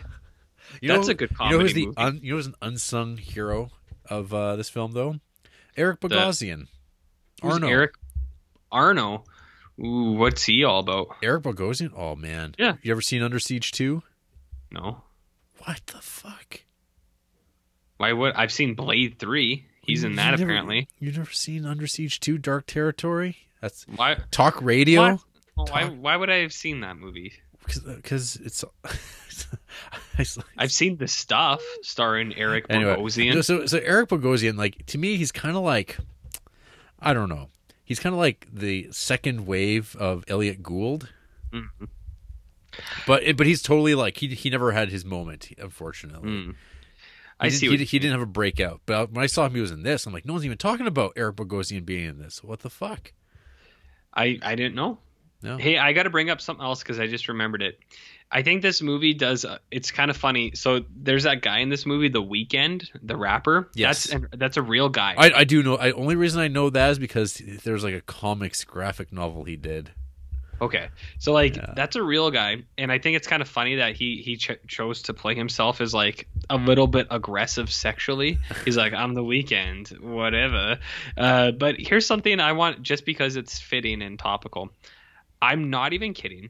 One time I went to a wedding. It was like 3 years ago, and there was this guy from Europe who was at the wedding, and he was like, oh my god, you are The Weeknd, and I was like, And he's like, you look like The Weeknd. And I was like, I don't know who that is, man. And he's like, the rapper, The Weeknd. And I was like, okay. So today, when those kids said I looked like Jake Gyllenhaal, I was like, hey, I've been called Tom Hanks before. I've been called a number of things. I was like, people said I've looked like The Weeknd. And they're like, what? They're like, you're not the right... you don't look like that guy at all. I was like, What would your I don't know. What would your Wikipedia say? My IMDb, it would say he is white in ethnicity, or Hungarian apparently. But yeah, no, I don't know. Do you think I look like The Weeknd? No. No, I don't think so either. But this guy said it, and then I remember I told someone else, and they're like, "Oh, I see that," and I was like, "Really?" I was like, "Why?" I don't know, dude. These are strangers. This was a stranger I met one time. I have no idea what he was about. He just thinks I look like The Weeknd. I guess it's the cheeks, maybe. I don't know. What? Hey, I like Uncut Gems. I think it's a nice show. Yep. I don't Yeah. know. I liked it. It's good. Yeah, me too. How do you like that music? Andrew was like, "What's up with this fucking music?" I was like, "I don't know." I was like, "I like it." Did she watch Good Time? No, she didn't. I tried to in the last like couple months, because I think it was like 2 months ago. She saw a preview for Uncut Gems. She's like, "I'd like to watch that," and I was like, "Well," I was like, "Ever heard of this movie with Robert Pattinson?" And she's like, "I'm not really interested." But I think I told you once she saw him in real life one time. He was just declared the most attractive man in the world. I think I saw on CNN. Yeah, right. We all know Daniel Stern is the most attractive man in the world. That's why you listen to the podcast, folks. From Celtic Pride, which, I mean, it looks like Oliver has never seen Celtic Pride. So, Maybe I mean, he's a hater. Maybe go watch Celtic Pride, Fuck Boston, guys. Boston. That's what it's from, right? It's Boston, right? Oh yeah. There. See, Boston's I know. I know about sports. Wait, I'm seeing something even more troubling. Has Jarrett Duncan never seen Celtic Pride? No. What the fuck is wrong with you? You know, I've never seen Rudy. I don't care about Rudy. Okay. I heard he's a huge prick in real life. What, Rudy? Yeah, well, apparently he was like at Notre Dame and he'd ride the bus for the tourists and Ride the bus. No, he drove the bus, I mean. And someone was like, it was kind of sad seeing him, but apparently all the people in that town that he lives in, they were just like, that guy's an asshole. Fuck him. Okay. And I was like, all right. But Celtic Pride is available on Apple, iTunes, or Google Play. Cool. So go watch it. You want to hear about Hail Satan? Sure. What is that? Hail Satan is a documentary on Netflix. Okay. It is a documentary that covers the Satanic Temple, which is it's an organization that is there to troll American politicians and the system itself by kind of creating scenarios, turning this sort of like, because America should not favor any one particular religion, but in the 1950s that was all hijacked by your evangelicals who wanted to differentiate itself from the godless atheists of communist Russia. So that was that. And so you started seeing things like 10 Commandments popping up in cities, which I discovered watching this documentary, RJ, were gifted by Paramount Pictures to towns to promote the film. Not starring Kirk Douglas, but Charlton Heston, the star of Soylent Green. Is that accurate, or did Yes. you just make that No, up? that's like completely accurate. I had no idea this was a thing. But you actually look at these 10 Commandment statues, okay? Okay. And at the very top, you see there's like the two little tablets that are like within the bigger thing, and they have like this gobbledygook language that isn't Hebrew. It's like this like nonsense thing, but it's like the exact same gobbledygook language from the movie. And I'm like, what the fuck is this? And but it's this idea that's this enshrined in America, was founded by Christians, and bullshit. So I hate these people. The Satanic Temple, they basically have fancied themselves as Satanists, even though they're like not. But they're trolling the system by saying, hey, if you're going to have that 10 Commandments on your state capital, we want our 8-foot tall bronze statue of Baphomet is right beside it. And they basically create these things where they can't stop it, so they just say, well, we're going to take our 10 Commandments down, so you can't put up your Baphomet statue. That's how they work. They basically take away the opportunity for pluralism to exist, and that's a success when they can pull it off. But it's a lot of legal battles. I like this idea of these people doing this. I don't know if I'd want to hang out with these people. And if you watch this, I feel like you'd probably feel the same way. I already think that. But so anyway, it was an interesting documentary. It's like an hour and 40 minutes. It's averagely made. It's exactly what you expect with all documentaries, which you don't really watch, I don't think, at all. I watched a documentary this week. On because it was on Criterion Channel. Yeah. But I watched it. Yeah, but not those Netflix ones. Nah, well, I mean, Well, what, would. RJ, are you saying you don't truck with the devil? Hey, you know what I'm getting from this is that you're embracing some good Catholic values. Is that what? Am I reading this right? Well, there's a bit where they actually do a black mass. They want to do it at Harvard, in Boston. And I don't know if you know about Boston, but there seems to be a lot of Catholics. In Boston. So, of course, there was protests and people getting very angry about it because they don't want Satanists. And, of course, they got defeated on that one. They didn't get to do their black mass, so they had to do it in the streets. Fox News, of course, laps this stuff up. They love it because it enrages their base. But, so you know what? They thought they were defeated. But then they're like, wait a minute. The Catholic Church, their priests rape kids all the time, and they cover it up. Allegedly. They're allegedly, eh? And they've raped more kids than any Satanist has ever done. Fuck these people, and that just has made them grow even more. They're headquartered out of Salem, Massachusetts. Allegedly. They sell all sorts of fun stuff. Pretty cool T-shirts. You can help support the cause. Catholic T-shirts? Yeah, Catholic T-shirts. That'd be pretty cool. What kind of Catholic T-shirts do they have? I like one saying "Hail Satan." I mean, there's no reason that can't be a Catholic T-shirt. Very true. Very true. Yeah. But Nice. It was decent. Nice little documentary. Well, I'm glad to hear that you are. What I heard was Jarrett saying, "I love Catholicism and I can't wait to come on board." So I'm glad to hear it, dude. Cool. Excellent. It's about time. RJ, you got any news for us? I did have news. The only I got one piece of news that I'll share. This is like What is it? Some corpse-esque news. Uh-oh. Via Bloody Disgusting. Apparently, the guy who directed The Void, Yeah. and like some other Astron 6-esque sort of stuff. Yeah. They're working on a film called Psycho Gorman. Ooh, that sounds exactly like the kind of thing Corpse would be into. See, I know my 100%. I know my audience. It's a horror comedy. Mm-hmm. That it's probably going to be terrible, but I mean that title's pretty sweet. It's better. I mean, there's Manborg, but now there's Psycho Gorman. I mean, step I like aside. Psycho Gorman. Yeah. I think pretty revolutionary news is that a movie was just added to Crave that if you don't find a way to watch this week, I'm quitting the podcast. What's that? Ma. You already told me that. That's not news Movie to of me. the year. It's not news to you? Hey, you know what I saw got added to Amazon Prime today was Parasite. No kidding. It's pretty wild, eh? Pretty Like quick a week turnaround. before the Oscars? Oh, hey, speaking of that, some Parasite bullshit. What's this, What? like, re-release the theater in black and white thing? Oh, I don't know. That's just what they do, right? I watched that movie, and at no point was I like, man, I really wonder what this would look like in black and white. Well, I showed you, like, Letterboxd did their black and Yeah. white thing a couple days ago. And Because then of that. they retweeted a thing where someone was like, I can't, it was like, it's so amazing. I want everything in black and white now. And the pictures they showed, it was like, this looks like shit. Yeah, it looked horrible. It's like, yeah, some stuff looks good in black and white, but some stuff looks better in color. I can't wait till these geniuses figure out, hey, you can make everything black and white all the time. It's like- you can just do that and then be alone in your life.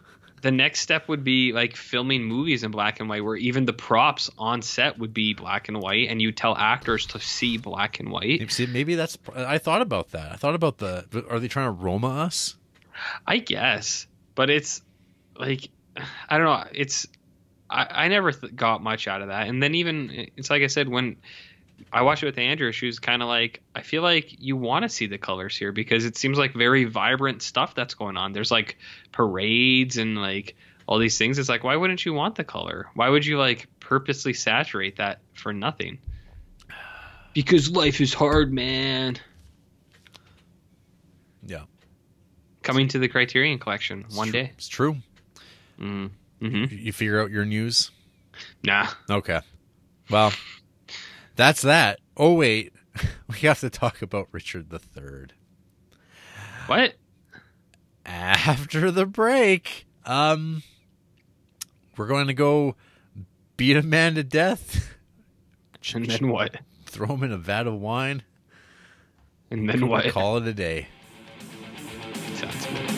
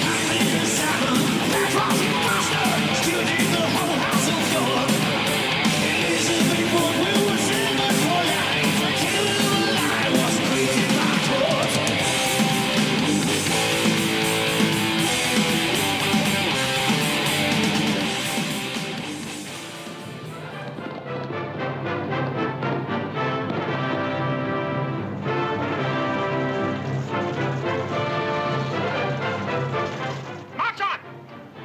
Join bravely! Let us to it pell-mell!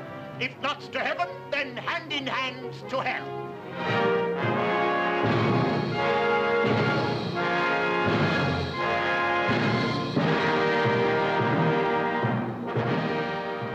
I did not kill your husband. Why, then he is alive. He was gentle, mild, and virtuous. The better for the King of Heaven that hath him, for he was fitter for that place than earth. Thou unfit for any place but hell.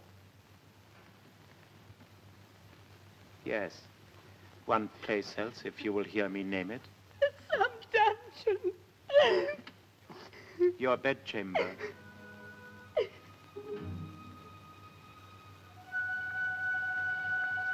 I'll have her.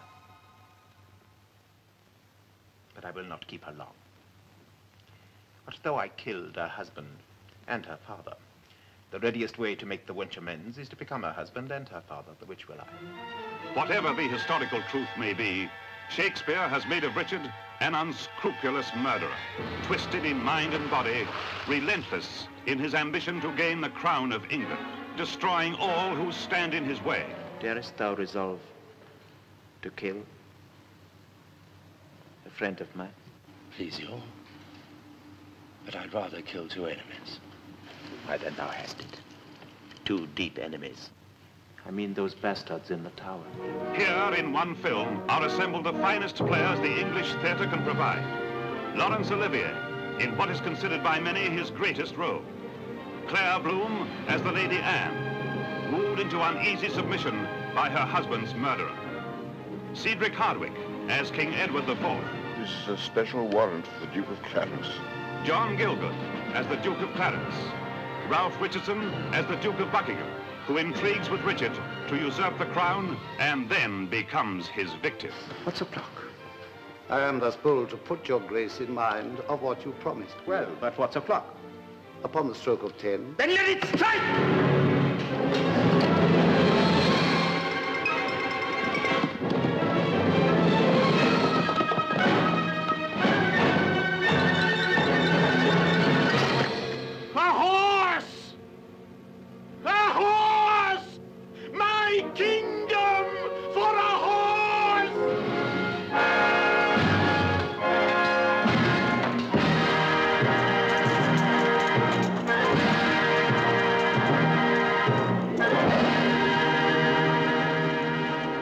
And we're back. This is the Criterion Creeps podcast, and tonight we're talking about Richard III from 1955, directed by Laurence Olivier. The synopsis here from Letterboxd. Having helped his brother King Edward IV take the throne of England, the jealous hunchback Richard, Duke of York. That's not even accurate. He's not a hunchback either. He has spina bifida. I thought he was Gloucester. Yeah. Yeah. I don't know. This all gets so I'm so confused already. Plots to seize power for himself, masterfully deceiving and plotting against nearly everyone in the royal court, including his eventual wife, Lady Anne, and his brother George, Duke of Clarence. Richard orchestrates a bloody rise to power before finding all his gains jeopardized by those he betrayed.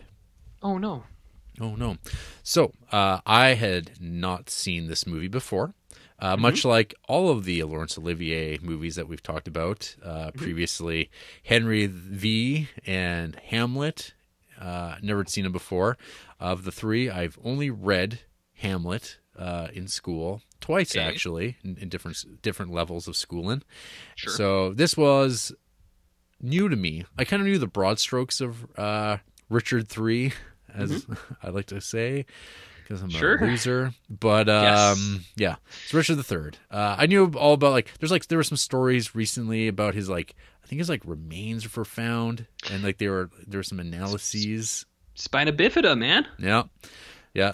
They dug him up because that's one thing people love to do to this day is dig up corpses. Well, apparently, I don't know, maybe it's fake news, but I was under the impression that once he died, they kind of threw his body in a river or something, and then they found the body in the river, or they took it back out or something like that. At one point, his body was in a river. No. Sure. I mean, in this movie, he gets hacked to death. Sure. Yeah. Sure. So I had never seen this before, and for those who don't recall, Henry V, Henry V, for a while was is still regarded as one of the weaker offerings of the Criterion Collection on the whole. It is a film that has not aged well, and is clearly, since it was like Laurence Olivier like first trying his hand at filmmaking, it is from a man who's figuring things out, a man who's classically trained in the stage and theater and Shakespeare, and now he's like, I want to make movies, and work in progress. We saw a great leap forward with Hamlet, which was kind of like had this like actual atmosphere, moved at a fairly good pace, felt just so much more contemporary. It felt like more like a movie that you would recognize. So here we are again with Richard III. Was this 8 years after the fact? 7 years? He makes this, I think. So yeah, I didn't know what to expect, and immediately there's kind of like a bit more cinematics kind of going on. There's this this floating crown on strings getting lured onto people's heads, and there's like pageantry, some costumes that look very costumey. I mean, we've come a long way in terms of like production design, where everything looks, it's real now. Like you watch that Fassbender Macbeth movie, and it's like gritty, real, actual like kind of like locations, very Game of Thrones ish. And so this though is like very much a 1955 British production. But then, so we have this like the camera kind of pulls back from this king being Edward IV taking the crown, and then we see Laurence Olivier kind of wearing what I kind of just like I started thinking about as somewhere like between like Rowan Atkinson and like a Steve Carell prosthetic job. It definitely looks like that, right? Like he's wearing a Foxcatcher kind of nose. Yeah, he's going for that Academy Award prosthetic route back here even in 55. And then he turns his attention to us, the viewer. Sure he does. And he looks dead at us, and it's like, whoa, that's wild. And then we get like it's all silent. There's like no real dialogue.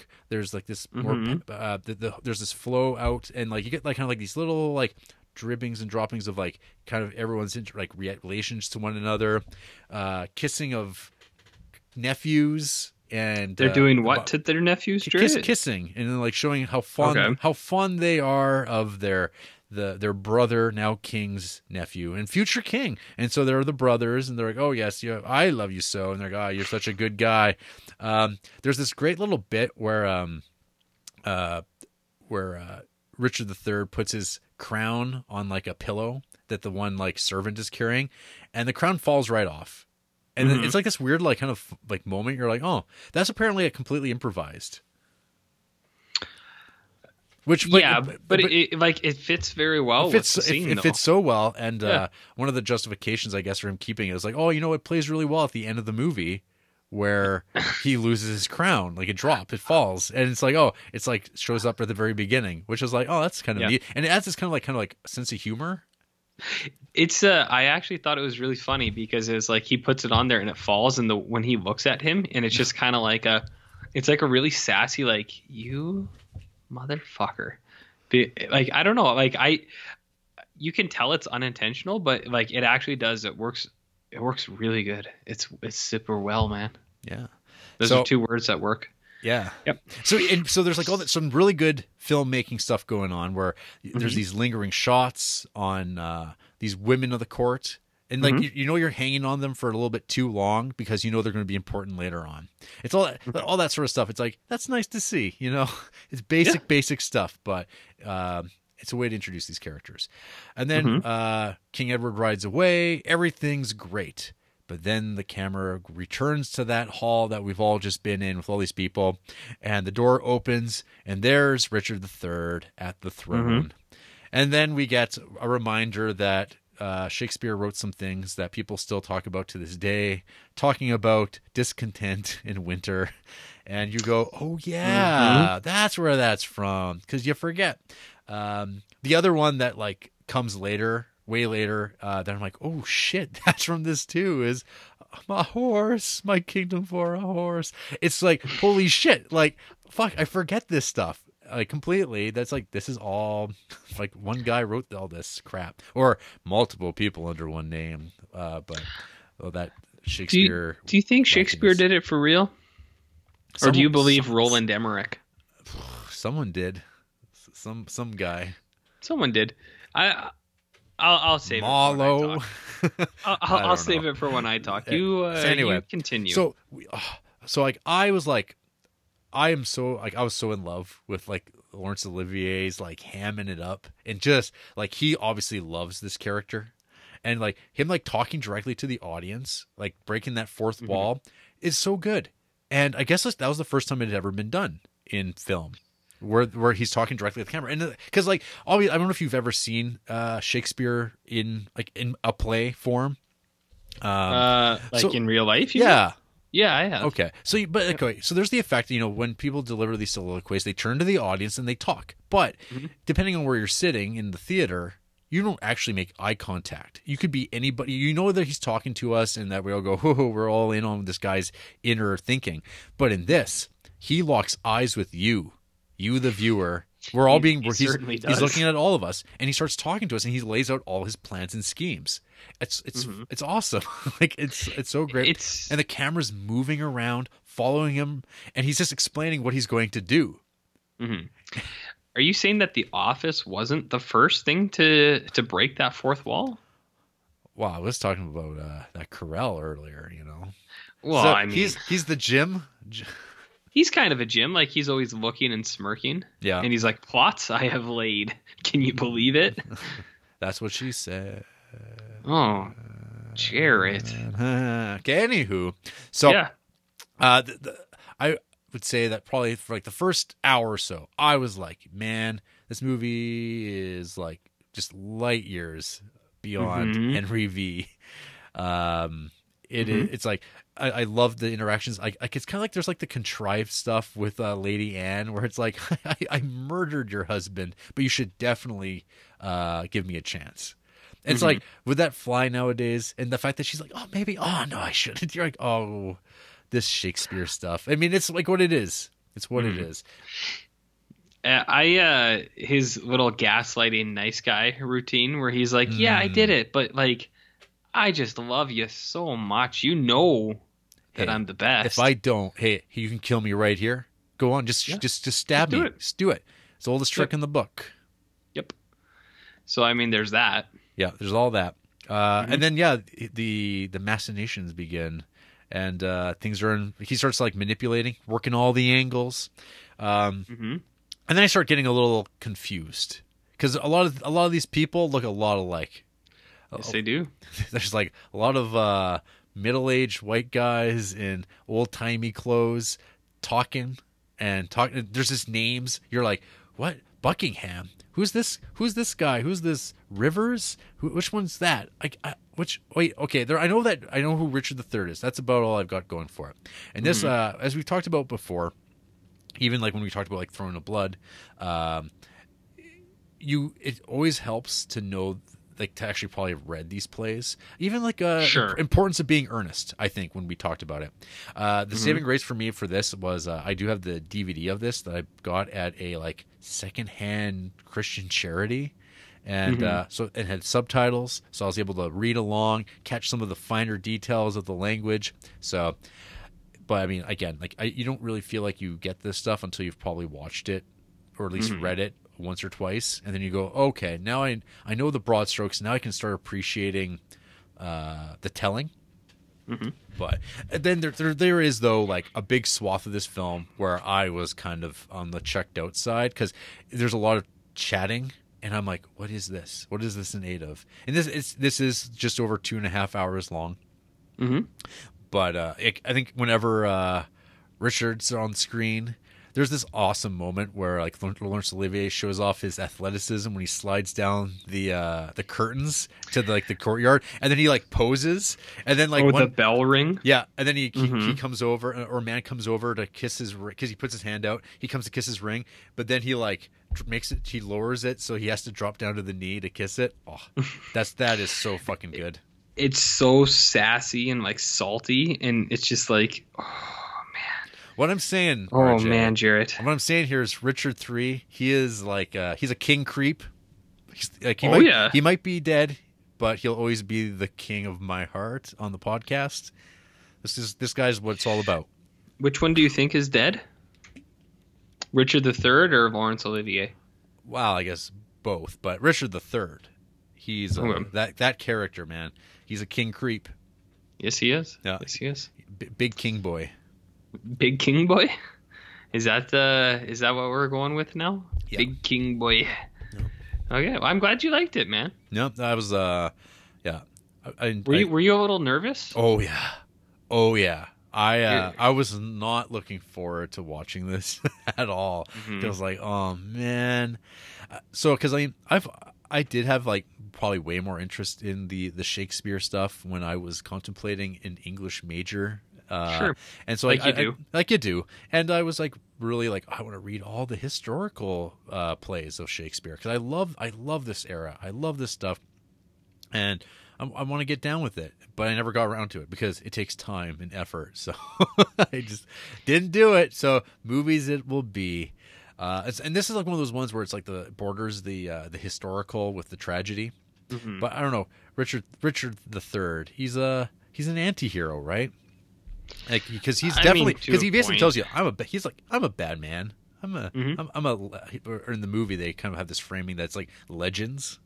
But I mean it's all about like setting up the rightful good place of Queen Elizabeth and King James. That's what it's all about at the end of the day.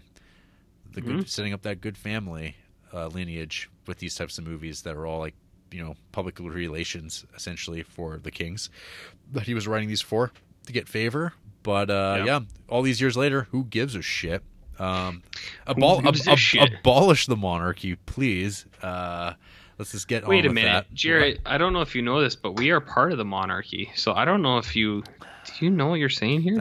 I did see that there was some talk that some Canadians, some creepsvillians, think that when old Queen Elizabeth dies, maybe that should be it. We should just call her a day. Who said that? Some. I am outraged and shocked. Shocked. Are you a royal watcher? No, I don't give a shit. But I don't. You know what I don't like? We never talked about before is them moving to Canada and they're like, we're independents, but then they're like, but you guys pay for us, and everyone's really mad about that for our security. Everyone's so mad. Yeah. What are we talking about again? This movie. This is Richard III. Oh yeah, we talk about movies on this. Richard Cubed. Yeah. Okay. I forgot that we talk about movies. There's like some violence in this movie that I appreciate. When his like hired hoodlums get brought down to the dungeon or wherever the fuck it is, and there's a man recovering, and he wakes up, bring me more wine, and he just gets beat over the back of the head and then dumped into a vat of wine.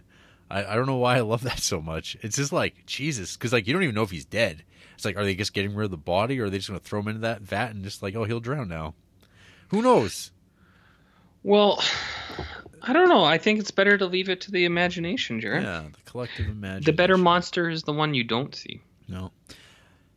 Yeah, and then big fan. I like this. I thought it was good. Big fanboy. I don't know if I like it as much as Hamlet. I don't know.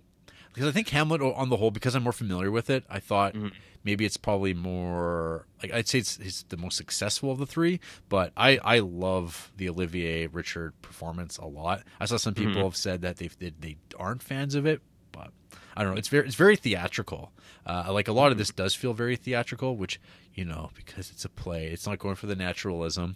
But yeah, I don't know. That didn't bother me in the least. Yeah.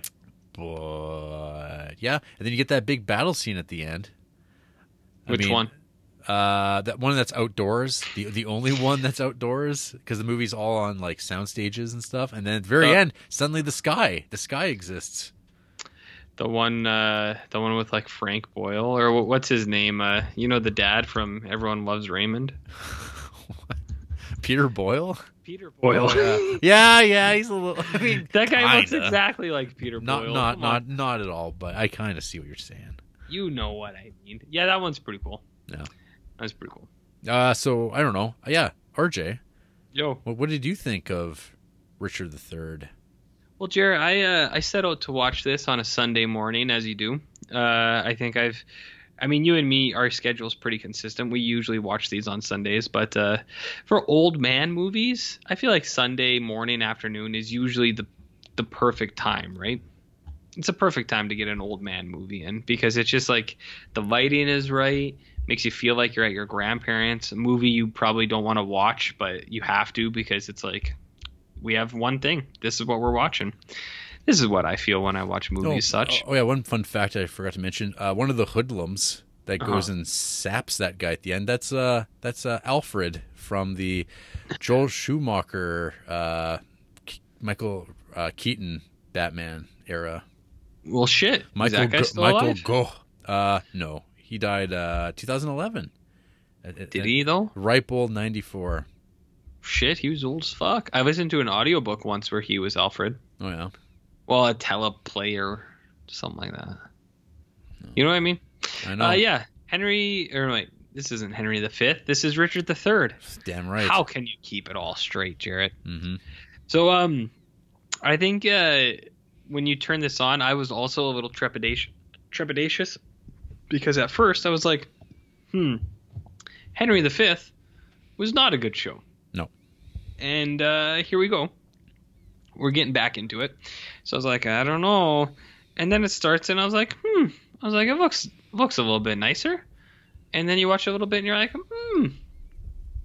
there's a bit more going on here. I agree with you. I think Richard III's not bad, actually. I think it's mostly, like, for me, more than anything, it's just the production. I was like, I like these sets. They got those matted backgrounds sometimes. Yep. They got these funky outfits. Like he wears that thing that has huge shoulders and it's got like danglers that look like other arms. I was like, that's cool. I like your outfits. So all the sets, all the production, I was like, very nice. Very nice.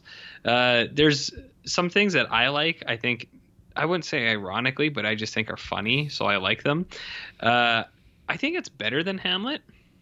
Okay. Yeah. I mean, I'm on the fence. I don't know. And that's totally fair. Because there was a point where I really loved parts of this movie. I think they're really, really strong. And I'm like, yeah.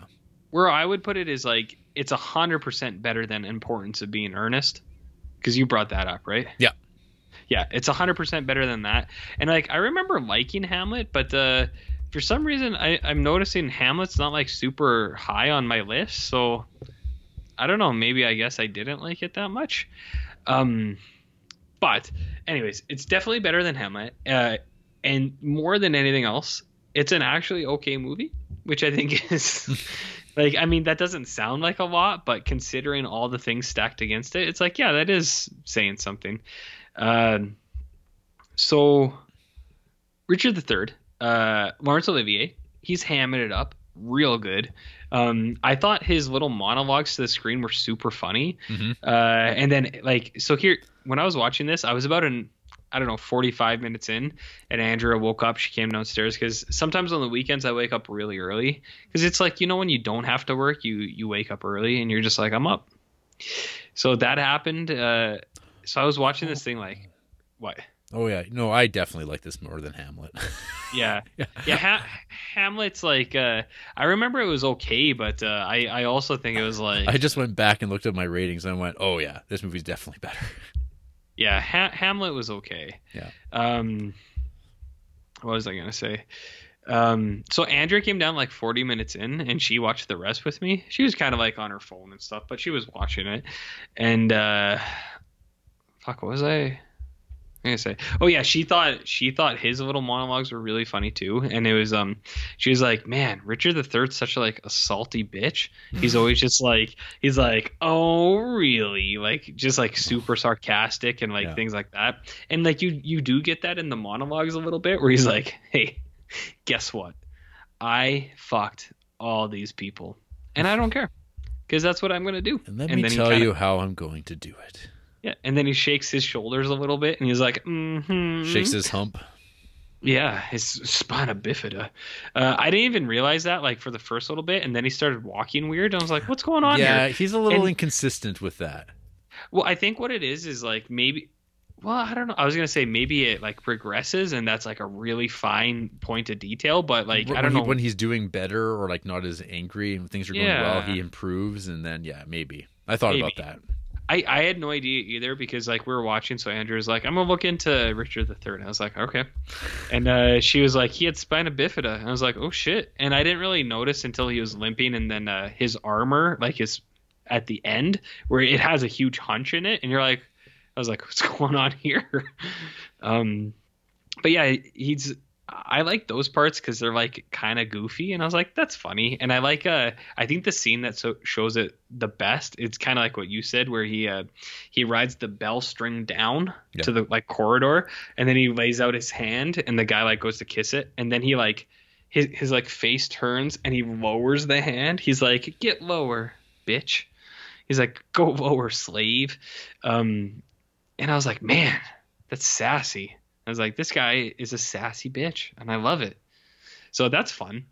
He also has a lot of things like that where like he'll be like, bring me a bowl of wine. And I just thought of like the single ladies on the Friday nights everywhere drinking bowls of wine. Mm-hmm. And him he's so dramatic, like holding pillows up to people's faces. He's like, I will suffocate you, but I won't. But I could. But I won't. And you're just like, oh, this guy's like, he's so over the top, but it's like, yeah, I get it. The first thing Andrea said too when she came down, she's like, what is this, Lord Farquaad from Shrek? And I was like, what? She's like, it looks just like him. And I was like, oh yeah, it does. And we looked it up, and Richard III was the inspiration for Lord Farquaad, Jarrett, from Shrek.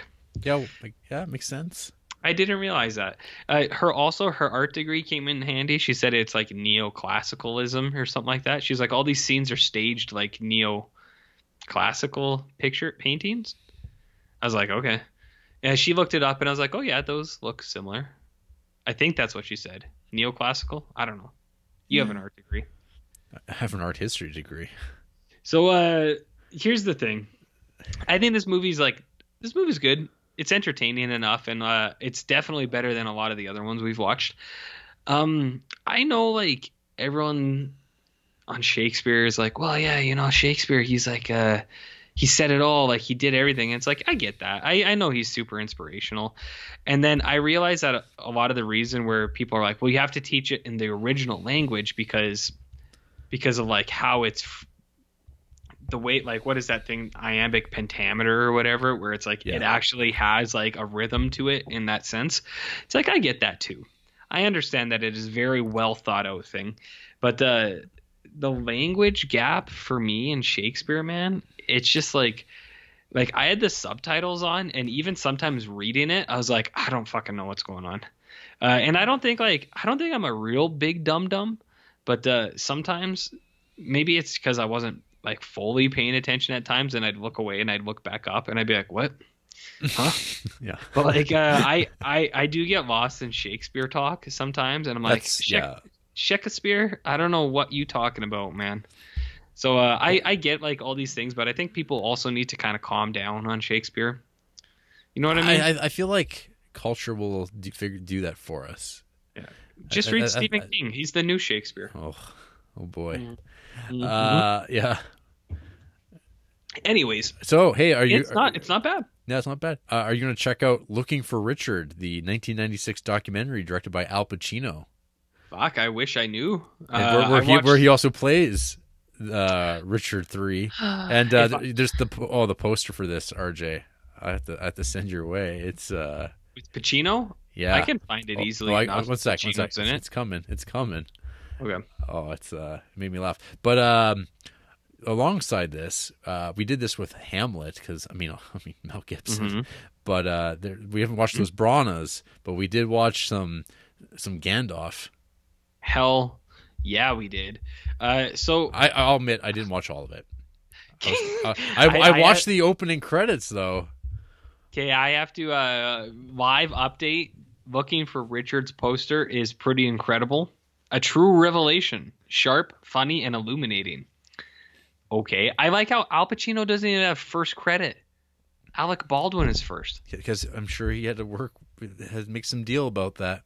Jesus. Kevin Spacey. It's pretty funny. And like, can you imagine like how much of a ham that Al Pacino is? Oh, And, I like, would have loved it.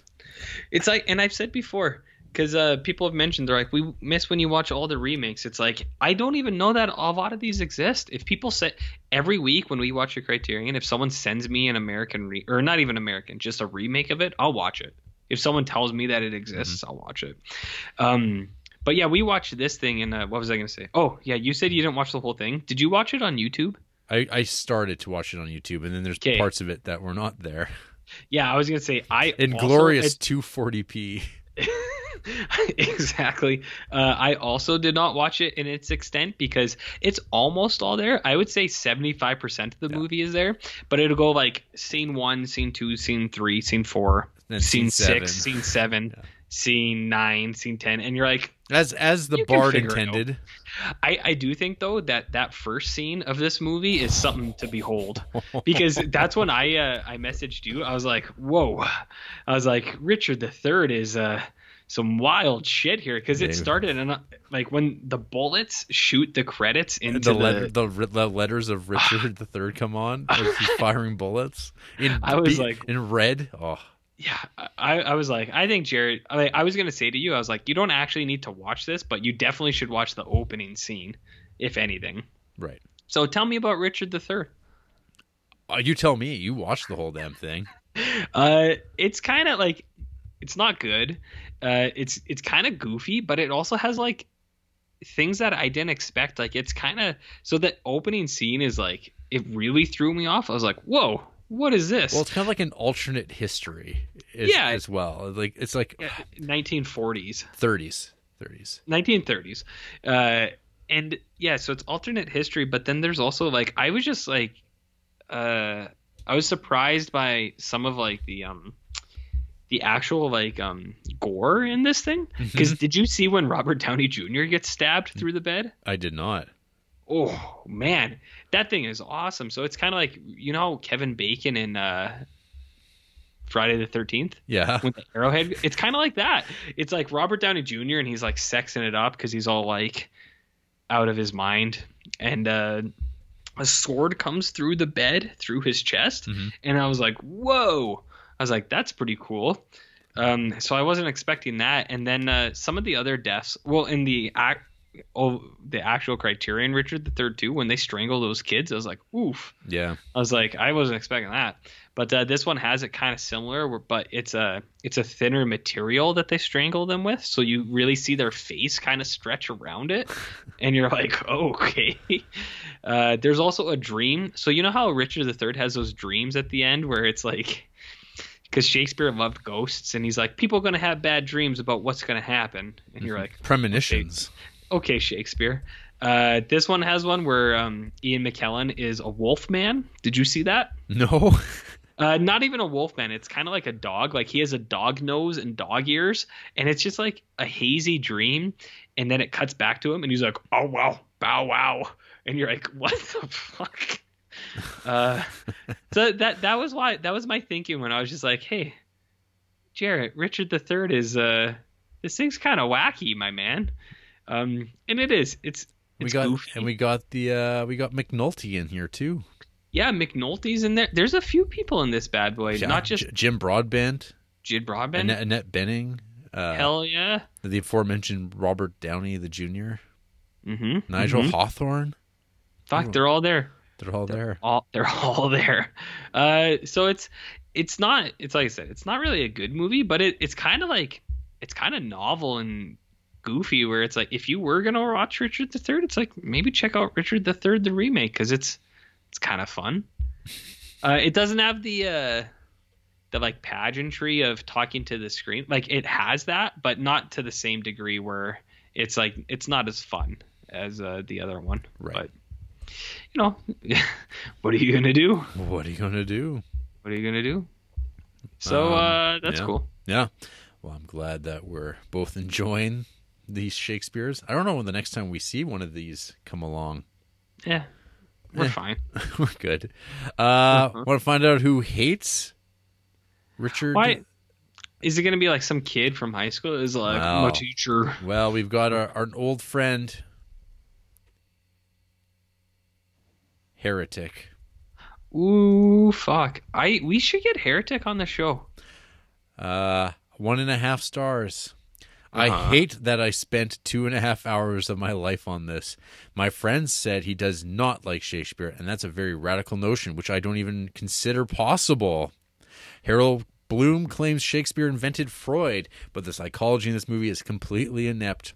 Olivier was once considered the greatest actor, but though he does have a few moments, mostly his campiness here lacks the flamboyance that would make it enjoyable.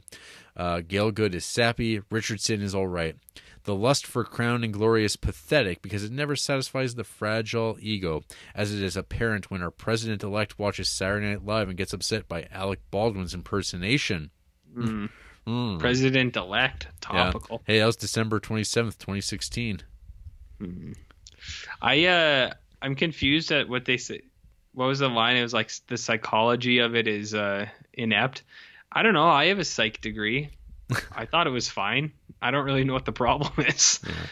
Yeah. We've talked about Heretic before, but half-star films include The Thing. Yeah. From John Carpenter. They're heretics. They're heretics, Jared. What about Leaving Las Vegas? Is that a half-star film? No. Saving Private Ryan? No. What about Far From Heaven?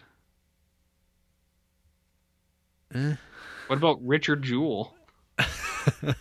Which a lot of people have been given half stars, but then other people give it 4. What's up with that movie? I don't know. People got their prejudices, we'll say. Sure they do. Ashley, 2 stars. Okay. The costumes, especially the crowns, are bad, even for 1955 standards. It's hard for me to review Shakespeare adaptations. I love the works attributed to the Bard, and the adaptations just never measure up for me. Just for her? No. Ashley's bio says that Francois Truffaut, David Lynch, and Humphrey Bogart are her cinematic holy trinity. Wow. Hashtag Gene Wilder forever. Okay. Favorite flumes include Roma. Yeah. And others. What are some other favorite films? None of this is interesting. Okay. The Artist, 5 stars. I don't know about that. Let's look at these half-star films. Mandy, 3 Billboards. Pushing Tin. The Fountain. Get out of here. Minority Report. You're fucking mental, lady. Unbelievable. Weird Science, half a star. No, thank you. Got one more for you. Okay. Peaceful Anarchy. 2 stars. I understand the supposed appeal. Shakespeare's language, Olivier's performance, Technicolor sets, and royal intrigue. To me, it's a tedious, drawn-out film where none of the intrigue is actually interesting. The visuals are garish, and Olivier's performance is way over the top and uninteresting. The dialogue has some appeal, but even it doesn't charm me. What do you think does charm them? Who cares? The 5-star movies are almost exactly what you'd expect. But hey, get this. They just gave Dog Star Man 3 stars. Wow. The prelude that's high praise. That's high praise. The prelude is creative but too abstract and nonsensical for my tastes. Part 1 was interesting, but got pretty tedious and repetitive. It goes on for a while. The person says my cricketer ratings, and there's a link, and then my e-check movies progress, and then there's a link. Member of ICMforum.com. I don't know what any of this shit is at all. Let's see if there's any interesting half-star films. What about Necromantic? Ooh. What about Blood Diner? Ooh. What about Gus Visser and his Singing Duck? Huh. What about Bad Taste? What? Martyrs? What? Signs? Get fucked. Couple of trivia notes here. So apparently, Olivier modeled some of his Richard III's look on a well-known theatrical producer at the time, Jed Harris, who Olivier called, quote, the most loathsome man I'd ever met, unquote. Also from Wikipedia, years later, Olivier discovered that Walt Disney had also used Harris as his basis for the Big Bad Wolf in The Three Little Pigs. So, did you say Judd Hirsch? Jed Harris. Okay, so not Judd Hirsch. Not Judd Hirsch. Star of Uncut Gems. Was that Judd Hirsch? Yeah, it was Judd Hirsch. Yeah. Hell yeah. Who's Jed Harris? Like an executive, a producer type. I'm gonna stick with Judd Hirsch. He seems like a better guy. Man, to piss off Olivier and Walt Disney. Well, what did he do? I don't know. Mm-hmm. No. I don't know either. That's always fun, though, right? What, bad dudes? Oh, and apparently Olivier did indeed actually accidentally suffer an arrow wound to the shin during filming. What? Yeah, I guess the horse jerked forward all of a sudden with his arrow flying by, and it actually got him. But apparently this played into his limp later on. Weird, man. So he rolled with it. Weird and wild stuff, Jarrett. And there's the one thing I sent you that you shared on the Instagram, the thing about Salvador Dali painting all of Olivier's portrait during the filming of this. And apparently Olivier loved it until he had to sell it, apparently to pay for his children's school fees. Where do you think they went to school? Just somewhere very expensive, I'm assuming. Only the best for Sir Olivier. That's kind of a bummer. What are you going to do, man? School. No. And to this day, Richard III remains the only Shakespeare film made in VistaVision. What's VistaVision?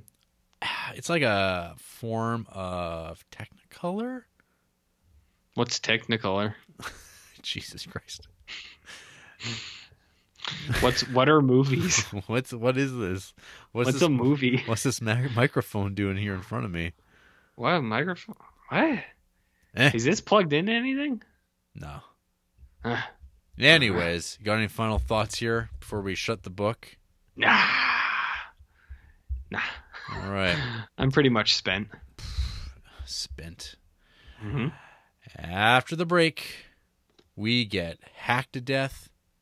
But, that's the price we're willing to pay to be the kings of the podcast game. Well, we're a global phenom, Jared. I don't know if you understand that. Or at least of York. Sure, of course. Gloucester. What? Gloucester.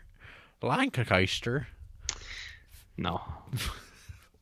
No. What names that place has for places? Which place? England. It's ridiculous. Yeah. Do you think they know, though? Oh, they know. They're in on it. Well, that's all right. Bullshit. That ain't the first time I've been thrown out of a saloon.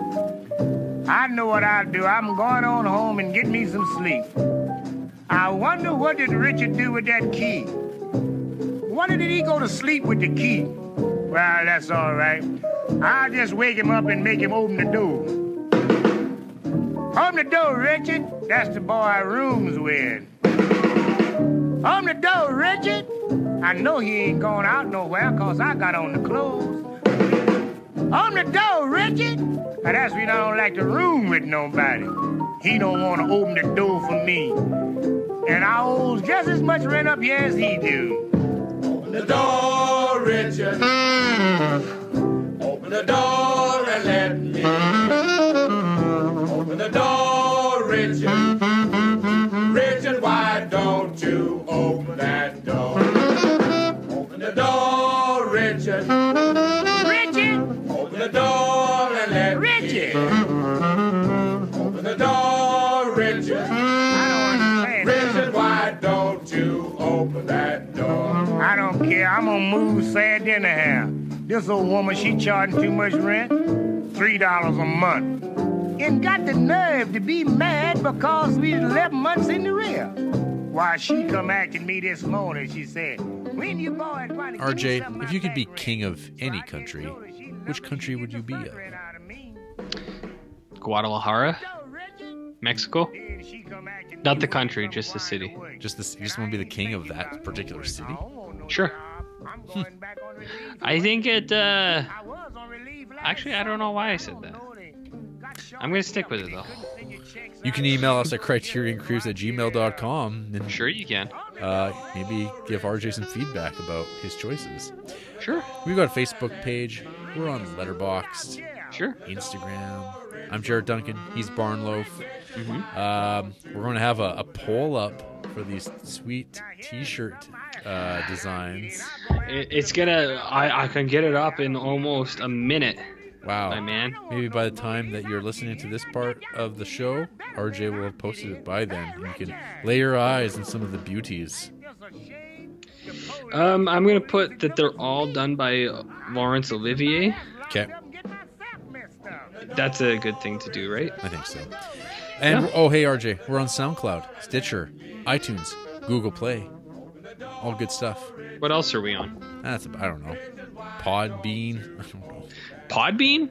What about J-Date? I thought you were going to get that up. Hasn't happened. Or Christian Mingle. You fucking guy. Next week, Spine 214. The Devil and Daniel Webster, a.k.a. All That Money Can Buy. From 1941. Directed by William Dieterle. Jared, I don't know if you know this, but this is one of Christopher Nolan's favorite movies. Wow, better not post that online, otherwise people will come and complain about how Christopher Nolan's a hack. Well, I wouldn't say that, but would you? No. Why would you? Hey? Because I'm not an idiot. Yeah, but like, what else is new? That's true. Cool. Are you excited? Not really. This movie's about the devil. I know you like the devil. Which one? Devil and Daniel Webster. Yeah, he's I guess. Old Nick Scratch. Who? Nick Scratch. Walter Houston. Who? You know him. Who? He's a sweet old man. Father of John Houston. You love that guy too. Who? Good night.